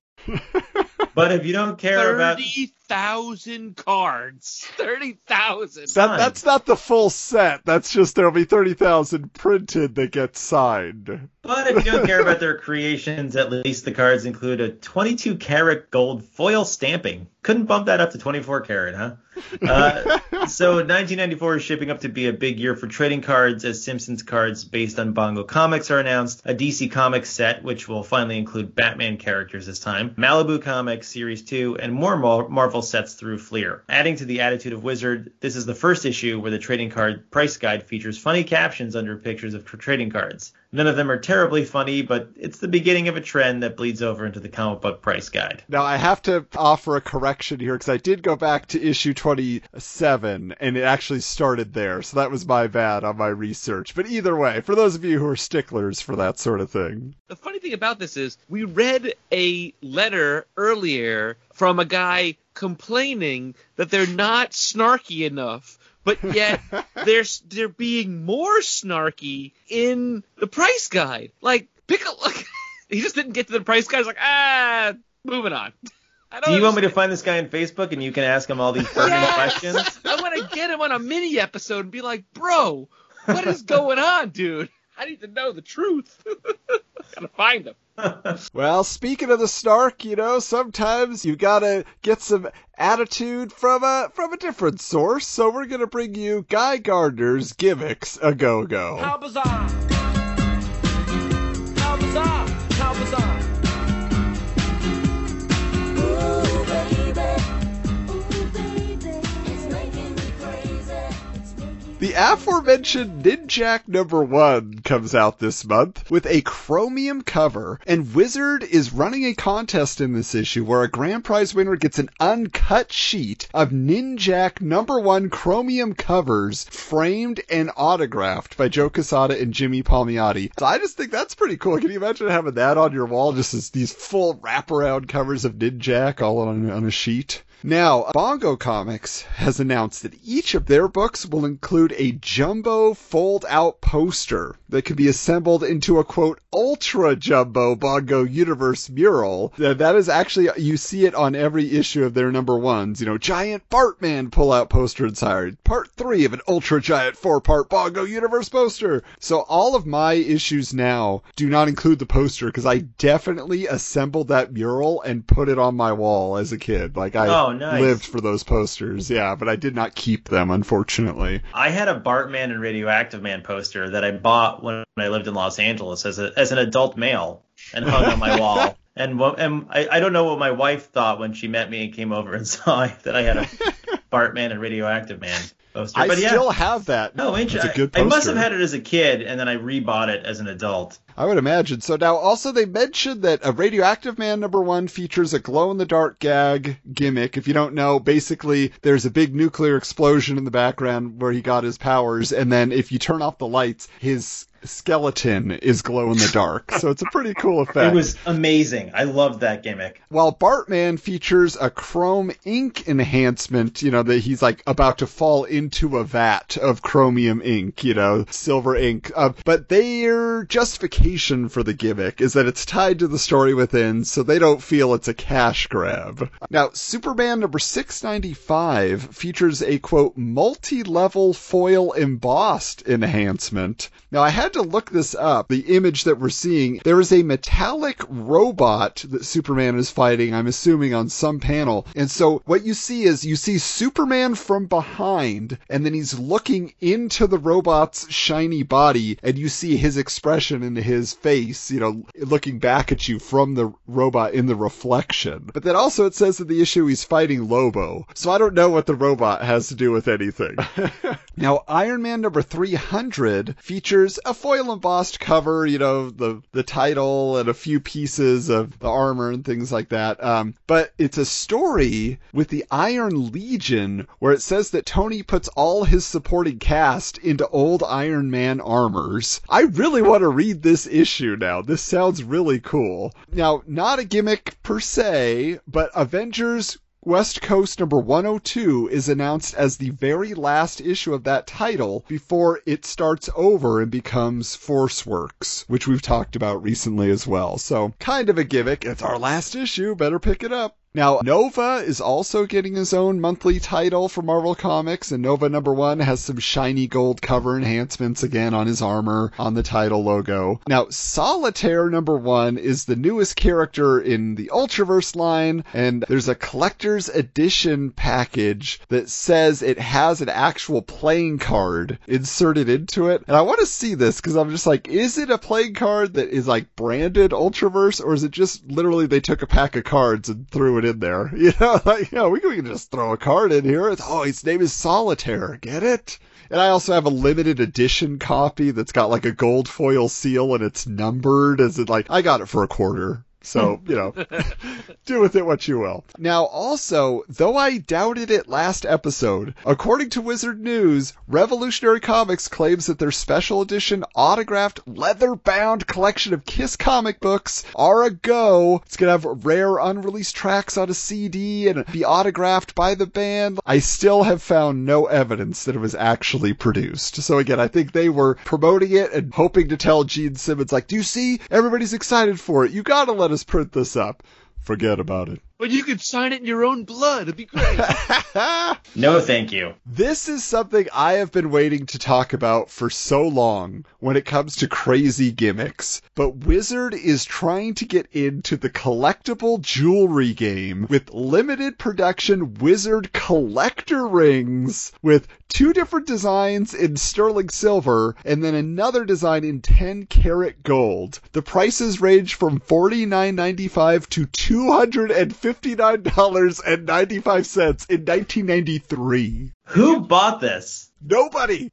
Could you imagine if somebody was like, hey, you know what? Instead of my high school graduation ring, I'm going to get a Wizard ring. Yes. I actually would have preferred the wizard ring to my high school graduation ring. Mine too. I think I threw mine away. I could care less about that stupid thing. But The problem is, I have looked for these for a while, and if I find it, I will buy it, even Oh if my. it goes for that $259.95. That's where the Patreon money's gonna go, so I can walk around with a ring and punch people in the face, and it'll say "Wizard" backwards on their forehead, like the Phantom. Gareb Sheamus, if you're listening, if you have one of these rings, I will buy it off you to give it to Adam. Just In general, I would like to hear from anybody who bought any of these rings. Please contact the podcast. I want to know why. What was going on in your life that you needed this? Yeah, I mean, it is an exciting offer that nobody was interested in for sure, but nowadays, I mean, that's a collectible we will never see again. So please, if you have any leads, let us know. But now, Michael, let's take us into something that was a little easier to find in stores. let's dive into Azrael's action figure fury.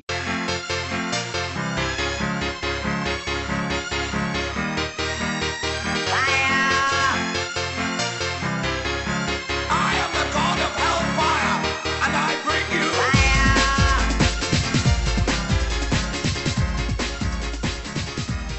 Last issue, Wizard announced a custom Ghost Rider action figure contest sponsored by Marvel. In this issue, Malibu's Ultraverse wants in on the promotional fun. Whoever creates the best Rune or Prime action figure will win a framed page of original Ultraverse art signed by the artist. Everyone else gets a certificate of participation. If I see one custom Rune or Prime action figure in this upcoming future magazines, I may buy it and set it on fire and put it on YouTube.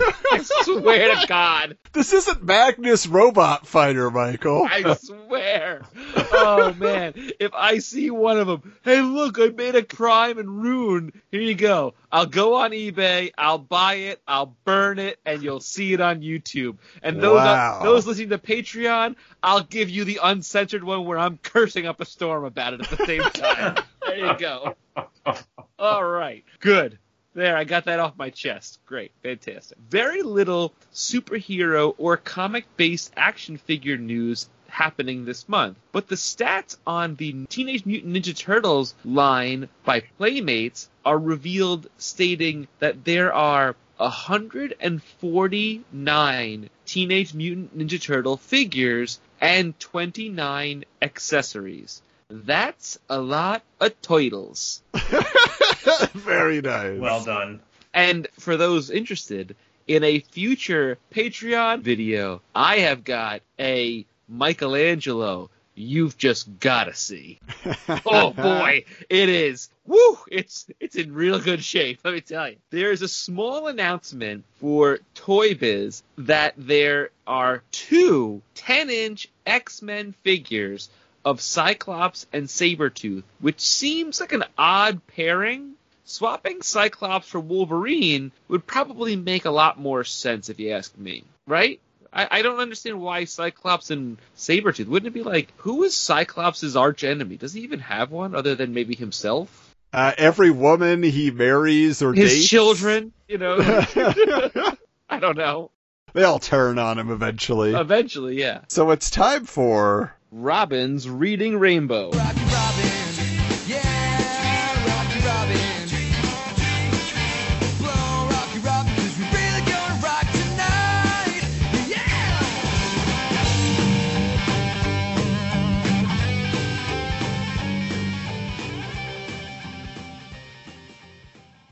Man, I gotta tell you, we have got a book to talk about that we've been teasing for a little while. Now, you might recall several issues back in Wizard in mid-1993, they announced a contest called The Good Guys. It was The Good Guys Casting Call. And the whole concept behind it was that you could be drawn into a comic book. Specifically, they were aimed at the younger readers. And to enter, you had to actually come up with a superhero persona, design your costume, explain your powers in a bio, and then actually draw a multi-panel story featuring you as that hero. So it was very involved to prove you had what it took to be a member of the Defiant universe. Ooh, very prestigious. Warriors of Plasm, Dark Dominion, other stuff. War Dancer, I think, was one, you know? And so it's one of those things where they said, I was reading in the backup to the issue, that thousands, they said the response was overwhelming. So Defiant had everybody's ear, being in Wizard and in co-collaboration with them. Yes, Gareb Shamus was one of the judges to vote on who got to be part of it. And so it was one of those things where people were excited about it, get to be in a comic officially. And we're going to talk about the other media and hype that surrounded this. But today we are talking about The Good Guys, #1. So I have a lot of thoughts about this. And my first thought right out of the gate was, this is drawn as if it is right out of King of the Hill. It's like they hired the artist from King of the Hill and drew this. That's what it feels like. Interesting take. The art was not what I thought was up to the snuff of 90s comics. It almost felt like when you'd buy like a cheap movie adaptation comic book. Yeah. Well, Like and one of that's, those. I'm wondering if that was on purpose. Jim Shooter said in an interview that the artist, his name is Gray. That's not his real name. He is a professional comic book artist who did not want to be credited for this book. Always a good So sign. That's So not I a good think- start. And they also said that they created the first issue, and then after the contest was over, then he drew in the likenesses to their faces. But the bodies and everything are very associated. You know, they're not like generic kid bodies at all. Right. Some of the female characters, you're like, whoa, okay. So they definitely knew what they were doing. So I don't know how true that was, but that was how they reported it. But yeah, Michael, what was your take as you opened the book? So my first thought is, I really like the title, The Good Guys. I don't know why. It just was a good even though it's not very creative anyway, I like the title a lot. My first major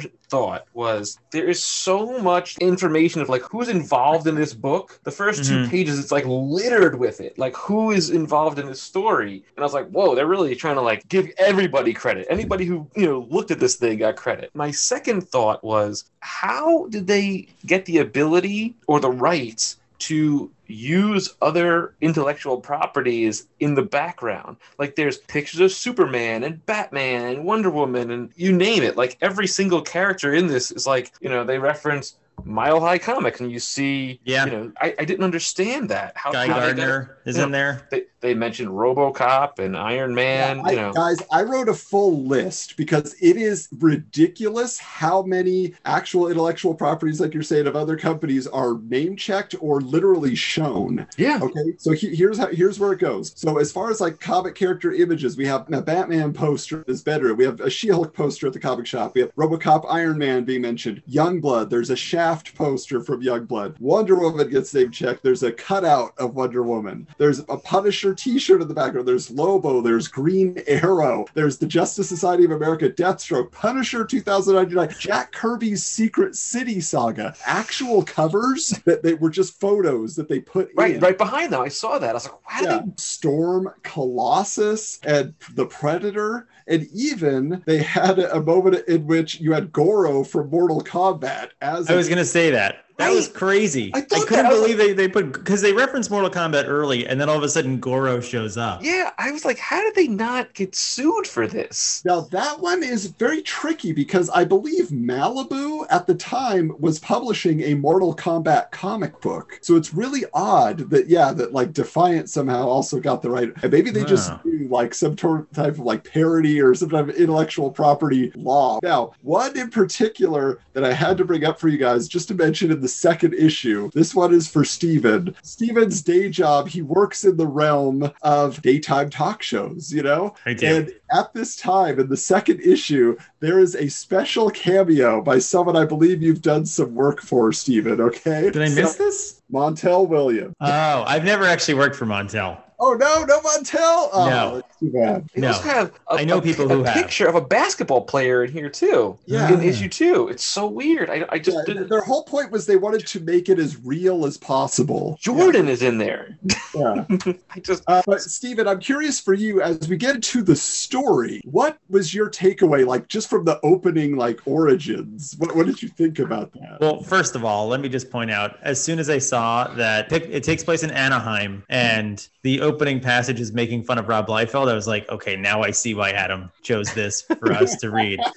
But the weirdest thing to me was how they got that magic box that gives them their origins. They just like knock on an older crazy lady's door and she invites them inside, and there's like all these missing paper boys Yeah, in the neighborhood. That- It's really creepy and weird. It's two brothers. There's an older and younger brother. They're into comics. They want to go to Mile High Comics for the Rob Liefeld signing, which, by the way, was a real event. Oh, okay. Advertised in comics of the era. You could pull up the ad. But yeah, so that was actually happening. And so yeah, but it's so weird when they walk up there because he has a paper route. So he's just there to collect his money. And this lady in like, just like house dress type of thing, she's just like sobbing and crying. And it really seems like the setup, it's much too dark. Yeah. For this comic. And it's not very well set up. It's just like he gets a box and then he trips and falls in the comic book store, and they all go in, and then they just casually name each other. I'm very good at naming things, so you'll be nobody, and you'll be this character. But the other thing with that is everybody's powers are essentially the X-Men, and maybe She-Hulk. Let's go through that. Yeah. So the team here, there's 7 kids that go to this signing at Mile High Comics. The one kid brings this magic box they got from this crazy lady. And she's like hundreds of years old, and she's been waiting for her lover to come back. And then he trips. This box opens up, and they call it the Wish Bomb. And just so you know, part of the contest for the kids who won is they got to go to Mile High Comics to this event where the Wish Bomb was actually opened and set off. Again, to blur the lines between reality and fiction. Okay. And so and then all the kids in the vicinity, there's select kids that have like a wish in their head and their hearts, and they are the ones who are imbued with the powers. So these are powers that we have here, okay? The first one is Spellcaster. Now he's the youngest boy, but he's the most powerful. He's the one who believes the most, right? Mm-hmm. So what powers do you guys remember that he has? Nothing. Nothing. Yeah. Okay. He could teleport people. Okay. And he could shoot fireballs and seemingly just bring the images in your mind to life, because they really learn about their powers when he opens this doorway and they go into this like video game realm. And that's where they fight Goro and some like scorpion cloud monster. See, to me, that felt like they were going into the danger room. Like they literally copied off the danger room. Yeah. So that was Spellcaster. His older brother, decides to name himself Scrag. I don't know what that means. It's just a total made-up name, Scrag. You're from California. Was it like a California thing back then? Sorry, I won't claim responsibility for that one. Well, isn't there? No, okay. There was something about Wolverine, how he doesn't call people bub anymore. Yeah, so Scrag is just like strong and agile, and so is this girl named White Crane. Yes. She picks for herself. So she's an Asian girl, and they fight over a copy of the Claremont Miller Wolverine miniseries at Mile High Comics. They both won it. And she says that she's naming herself White Cream because it's a Asian thing. Yeah. But not an Asian. The wording was strange. The next guy is named Recon, and he's kind of older. He's a little bit taller. Any idea what Recon is in reference to, guys? What power he might have had? A standard superhero power that really only one of them has. Is he the flight guy? Yeah. Okay. So he can fly, and he has supervision, so he can see from great heights. Oh, yeah. Okay. Right. The other one is Front, okay? And they offer different names for him, and he says he wants to be called Front because it's a hood thing. Okay, it's very 90s. It's a hood thing. Yeah. Need the car crash sound. Yeah. But he actually, I feel like, has a pretty cool power where he can create invisible, indestructible armor around himself. So he can't get hurt in any way, and he's stronger. because he's so like, stable, I guess is what you would say. Okay. All right, fine. And Flex, I think you guys might know which character was called Flex. She's the She-Hulk Yeah, she's the She-Hulk. wannabe. Yeah. So she's a girl named Laura. She's the most unique of any of them because, like she says, I'm super into bodybuilding. I'm a little bit older than everybody else. I want to be like She-Hulk. I want to be like Wonder Woman. So people will notice me because I'm buff. And there's like everybody comments on it all the time. And her dad is in her life and he supports her in her physical training and all that stuff. So I feel like she's the most well-rounded, the most interesting of the team. But then the last one you guys mentioned was Nobody. Why is he Nobody? He turns invisible. But how does he do it? Did you notice where his invisibility comes from? No. It's not like Invisible Woman style. He actually goes into another dimension, and he mentions it's a scary dimension. He doesn't like being in there. So it's like this dark realm that he passes through to go from place to place. Then why would he go there? Well, that's how his powers work. I guess. I mean, is it kind of like magic in the sense that she is connected to like the demon realm, Yeah, that's kind of what it sounds like. I don't know how much teleporting she does. Yeah. I have a lot of New Mutants, but she does a fair amount. Okay. But and that's the thing that bothered me was like, truth be told, there's not an original idea in this entire story. Everything is just recycled from other characters and it's almost like bad archetypes of other characters. And there's too many characters to start with. Once you start with 7 characters who have powers, it's really hard to keep track of. You're like, Laura is the strong girl. I remember her. That's the only one that popped in my head was her, and the kid that dropped the box. Yeah, that's it. Box dropper, as we called him. Box dropper. That was his real first code name. Box dropper.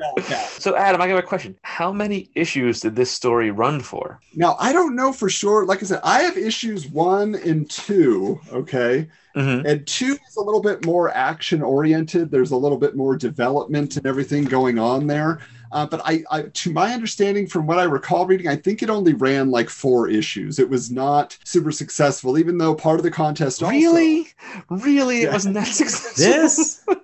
I could have never guessed.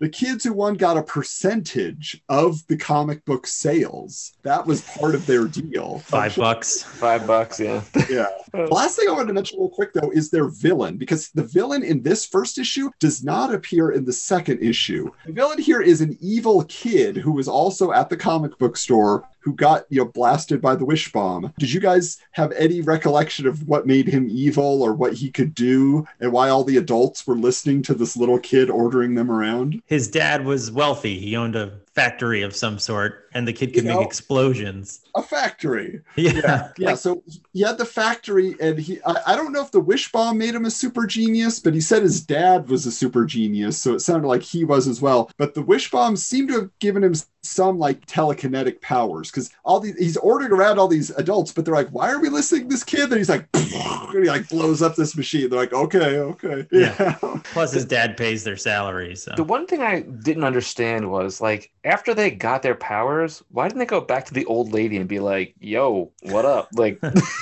they did, but she wasn't there. Oh, I missed it then.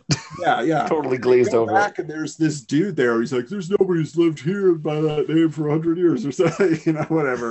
Like some random explanation. But yeah, so that's the mystery, right? Is she disappeared? It's like, how are we supposed to get answers now? And they can't. By the end of issue 4, they don't find out, and nobody cared anymore. I know. Somebody who's really into the good guys tell us. The 2 revelations I'll tell you from issue 2 that were kind of interesting, though, is that this character, I don't know if she's from Plasm or Dark Dominion or if they just created her for this, but there's this old lady who shows up and she's helping them fight these like monsters that are attacking the city. And so she's kind of explaining to them like, I'll give you all the details soon, but we got to stop this. It's revealed that Laura's dad actually was also superpowered, because at the end of the issue, he makes a phone call to some mysterious person and then he flies away to go find them. Right. So I mean, they don't establish the range of how far that box expanded, to give people powers, like, is it only contained inside those walls? Like nobody in the street could have gotten powers either. Well, it seemed generational. And the other thing about the box is that at the end, they show it gets thrown away and it says made in Taiwan, which I think was meant to say it wasn't the box. The power was inside you all the time. Oh, jeez. Oh boy. Yeah, boy.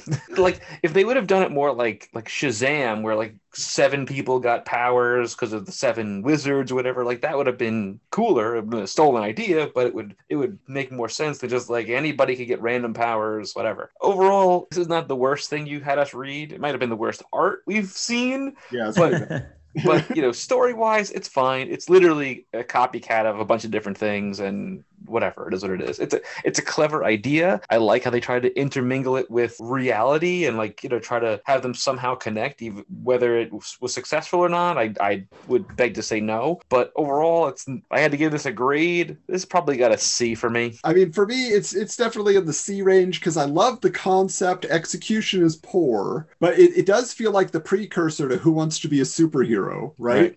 It's just a comic book version of that. Submit it, show us your costume, show us what you do, and now you're featured and you're a star of this particular program or this particular comic book. Yeah.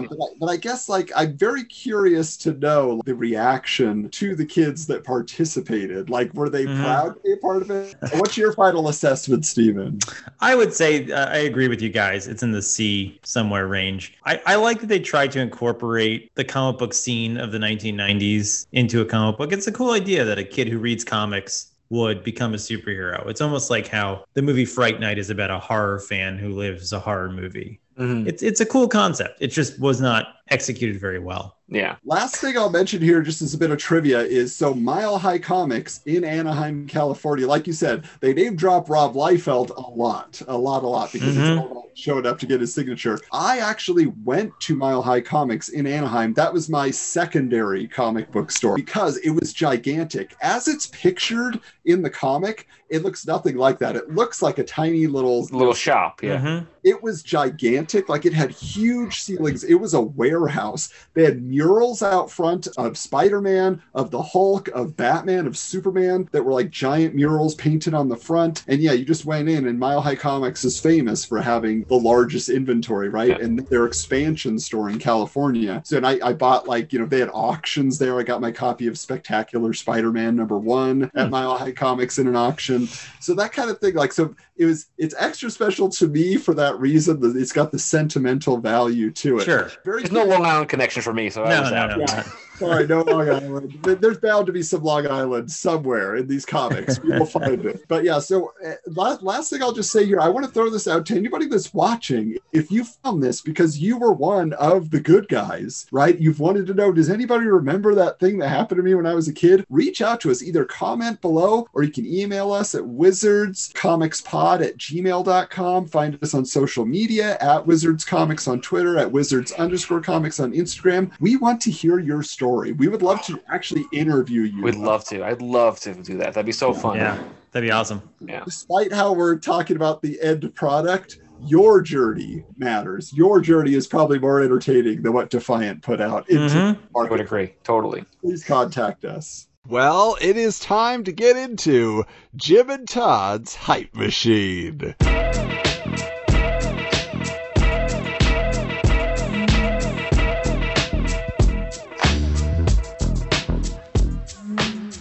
Now, From Bedrock to Badrock is a Wizard News headline that explains the truth, supposedly, about why Rob Liefeld changed the name of his large gray Youngblood character. So it's reported that in Spawn number 13, the character's name was written as Badrock, both in the dialogue and in the copyright section, but this is after a year or so of being known as Bedrock in Youngblood comics. Yes, Bedrock, as in the name of the town where the Flintstones lived. And the character also had dialogue that included the battle cry of Yabba Dabba Doom! So, despite rumors that Hanna-Barbera asked Liefeld to change the name, Matt Hawkins, the spokesperson for Extreme Studios, claims Rob was never contacted by the legendary animation studio, but then no reason is actually given as to why Liefeld decided to change the name out of the blue. So, we're calling shenanigans on that. This is another one of those characters that when it pops up in the Amazing Art section, I never remember what it is, and I just make fun of it as like the, knockoff Grey Hulk guy that I don't know who it is. And I promise you, the next time it pops up in Amazing Art, I will forget again. I promise.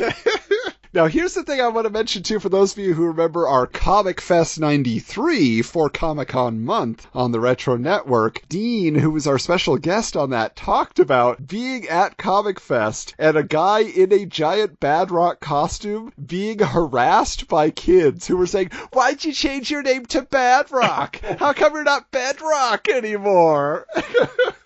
That's the only thing I think people remember about that character. And his many, many guest appearances. They teamed him up with all sorts of people. But either way, Todd McFarlane's Spawn, getting back to Todd and Jim here, was announced to have a crossover with Valeria the She-Bat in issues 3 and 4. We were tracking it. We covered it. We found out it was never released. Neil Adams Continuity Comics were going to put it out, but they have canceled it. And really, it looks like Todd put the kibosh on it, according to the report, because of the impending Batman Spawn crossover. He doesn't want any other crossovers happening during the Batman Spawn period, and because he was already late, I guess, delivering the art for Valeria the She-Bat, that he just said, let's just stop it. We're not doing it. Interestingly enough, Continuity said they're going to deal with it by just skipping those issues, and in their numbering, they're going to jump to issue number 5. So, Valeria the She-Bat's 1, 2, and 5, and you have the full series, I guess.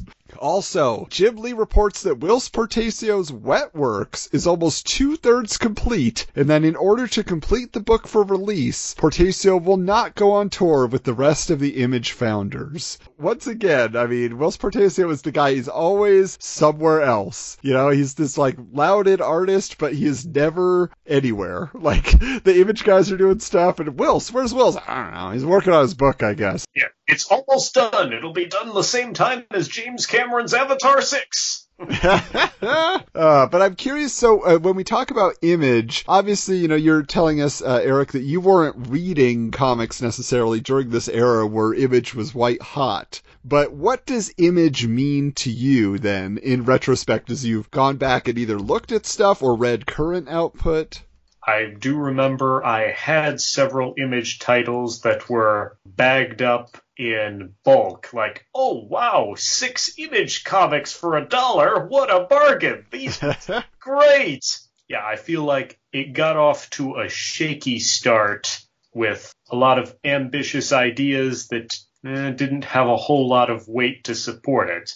I think that Image has gotten off on the right foot recently by diversifying their genres, especially lately, where you still have superhero titles like Invincible, but you also have weird things like horror with The Walking Dead or a bizarre mishmash sci-fi romance political satire like Saga. So I feel like it's an important company, and it's just took a little while to get there. They started out as Marvel Jr., and now they're something that, yeah, definitely has relevance to the industry as a whole, so that's great. Now, in this issue, your boy Jim Lee there, Eric, he had 9 mentions, and Todd was coming in at 6, so that brings our total to Jim Lee, 174 mentions, and Todd, 152. Now, Michael and Steven, I hope you guys are prepared to read the entire issue and tally mark every time Jim and Todd are mentioned when I go on sabbatical. Oh, right.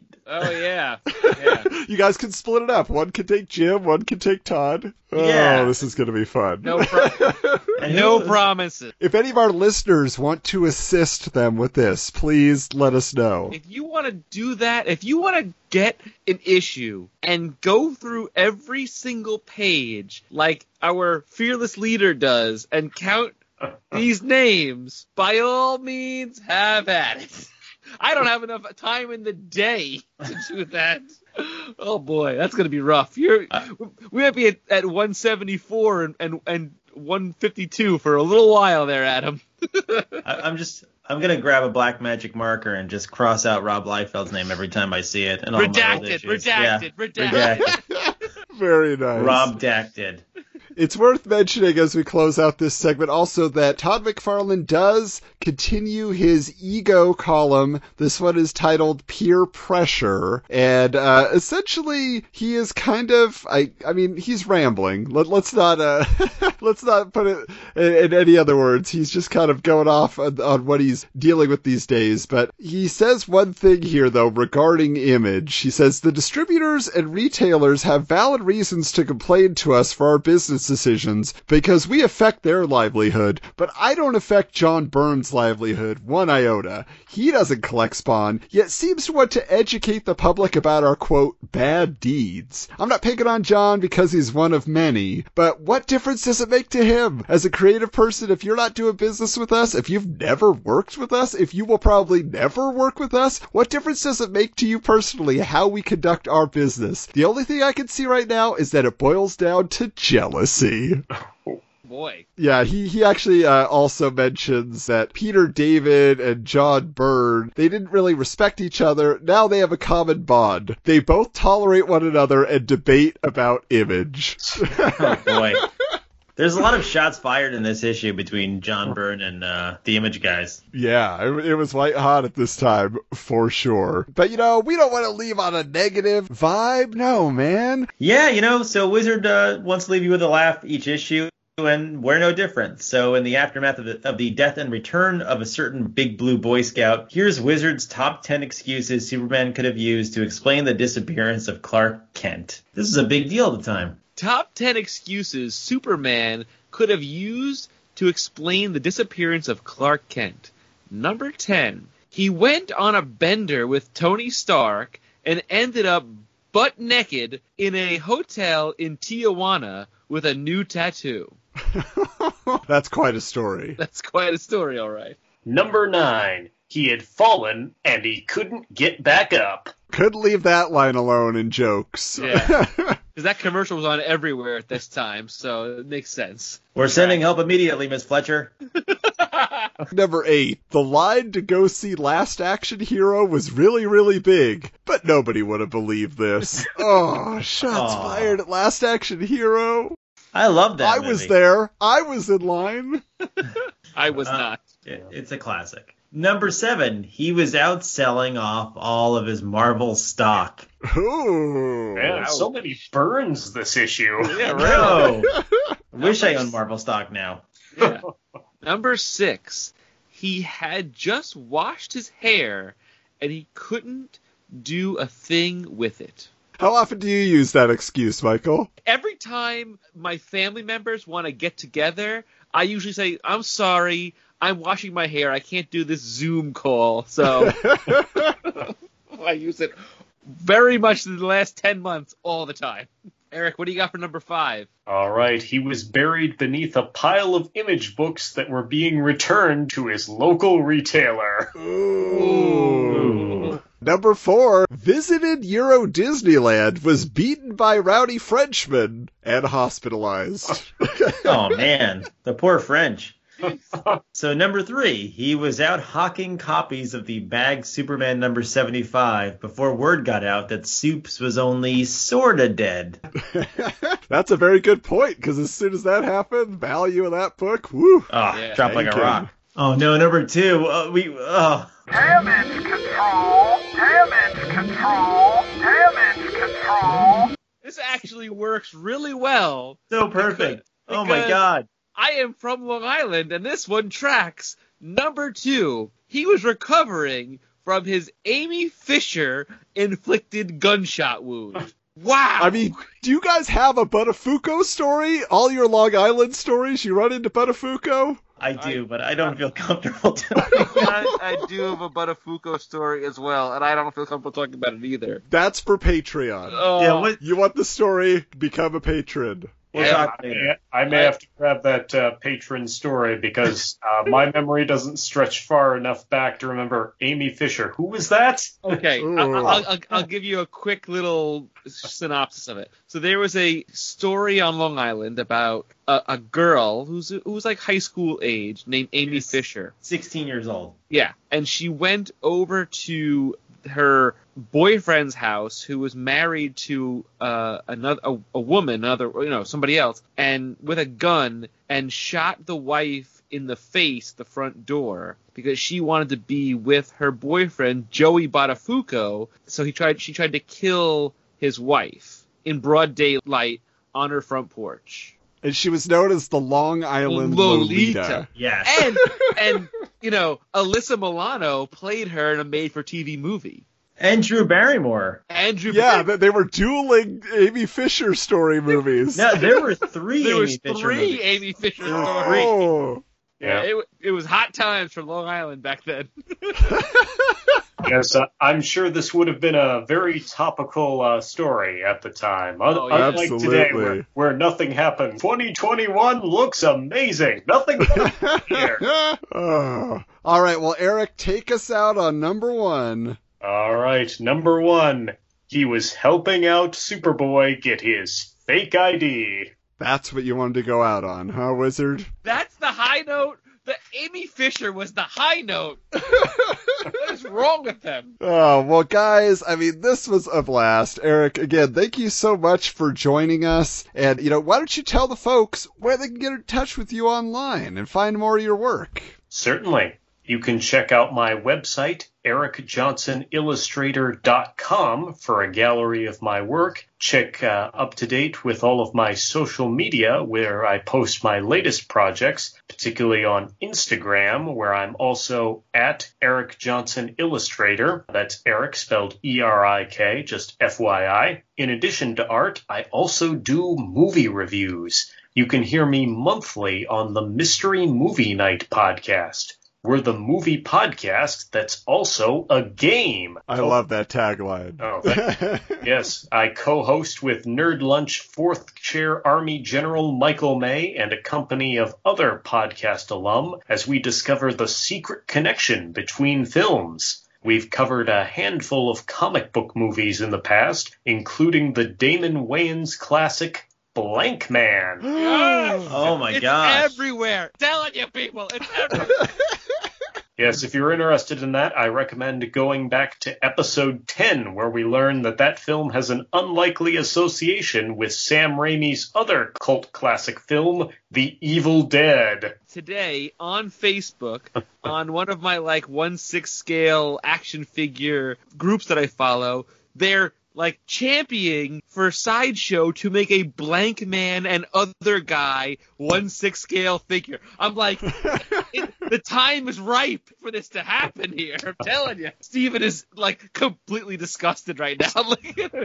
If the audience votes for Blank Man, I'll review Blank Man. Damn I'm in. right you will. Steven is championing Darkman 2 in the background. I just want to make Michael's life as uncomfortable as possible. I gotta watch, Army of Darkness at some point. I'm not looking forward to doing that either. What? That was the first rated R movie I saw in theaters. Really? Yes.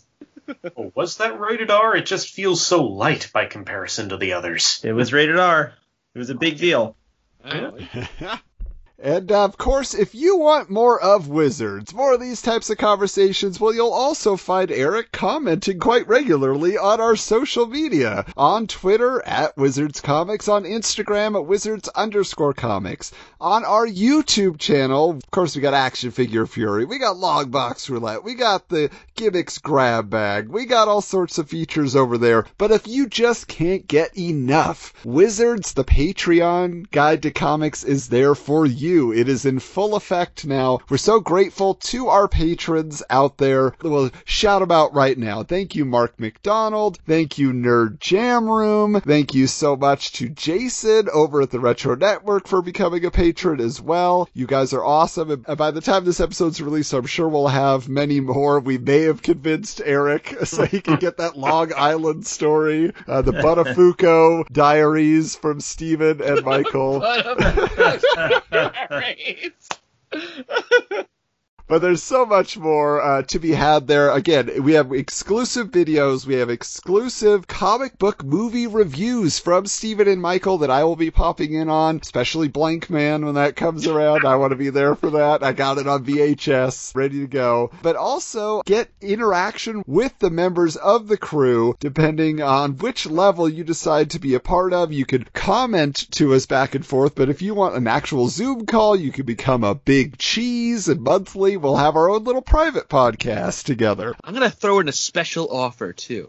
If somebody becomes a Big Cheese and wants to have a Zoom call with me to poke fun or make jokes about my knowledge when it comes to this time period of comics, I would love to have a conversation, because I just always feel so inept sometimes when we're talking about this stuff. To hear the abuse in person as opposed to read it on social media, I'm all for it.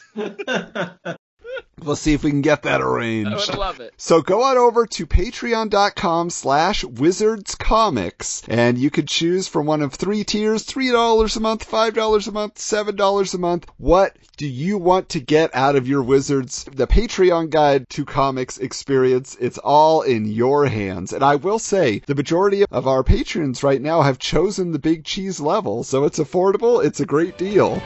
But until next time, keep your books bagged and boarded.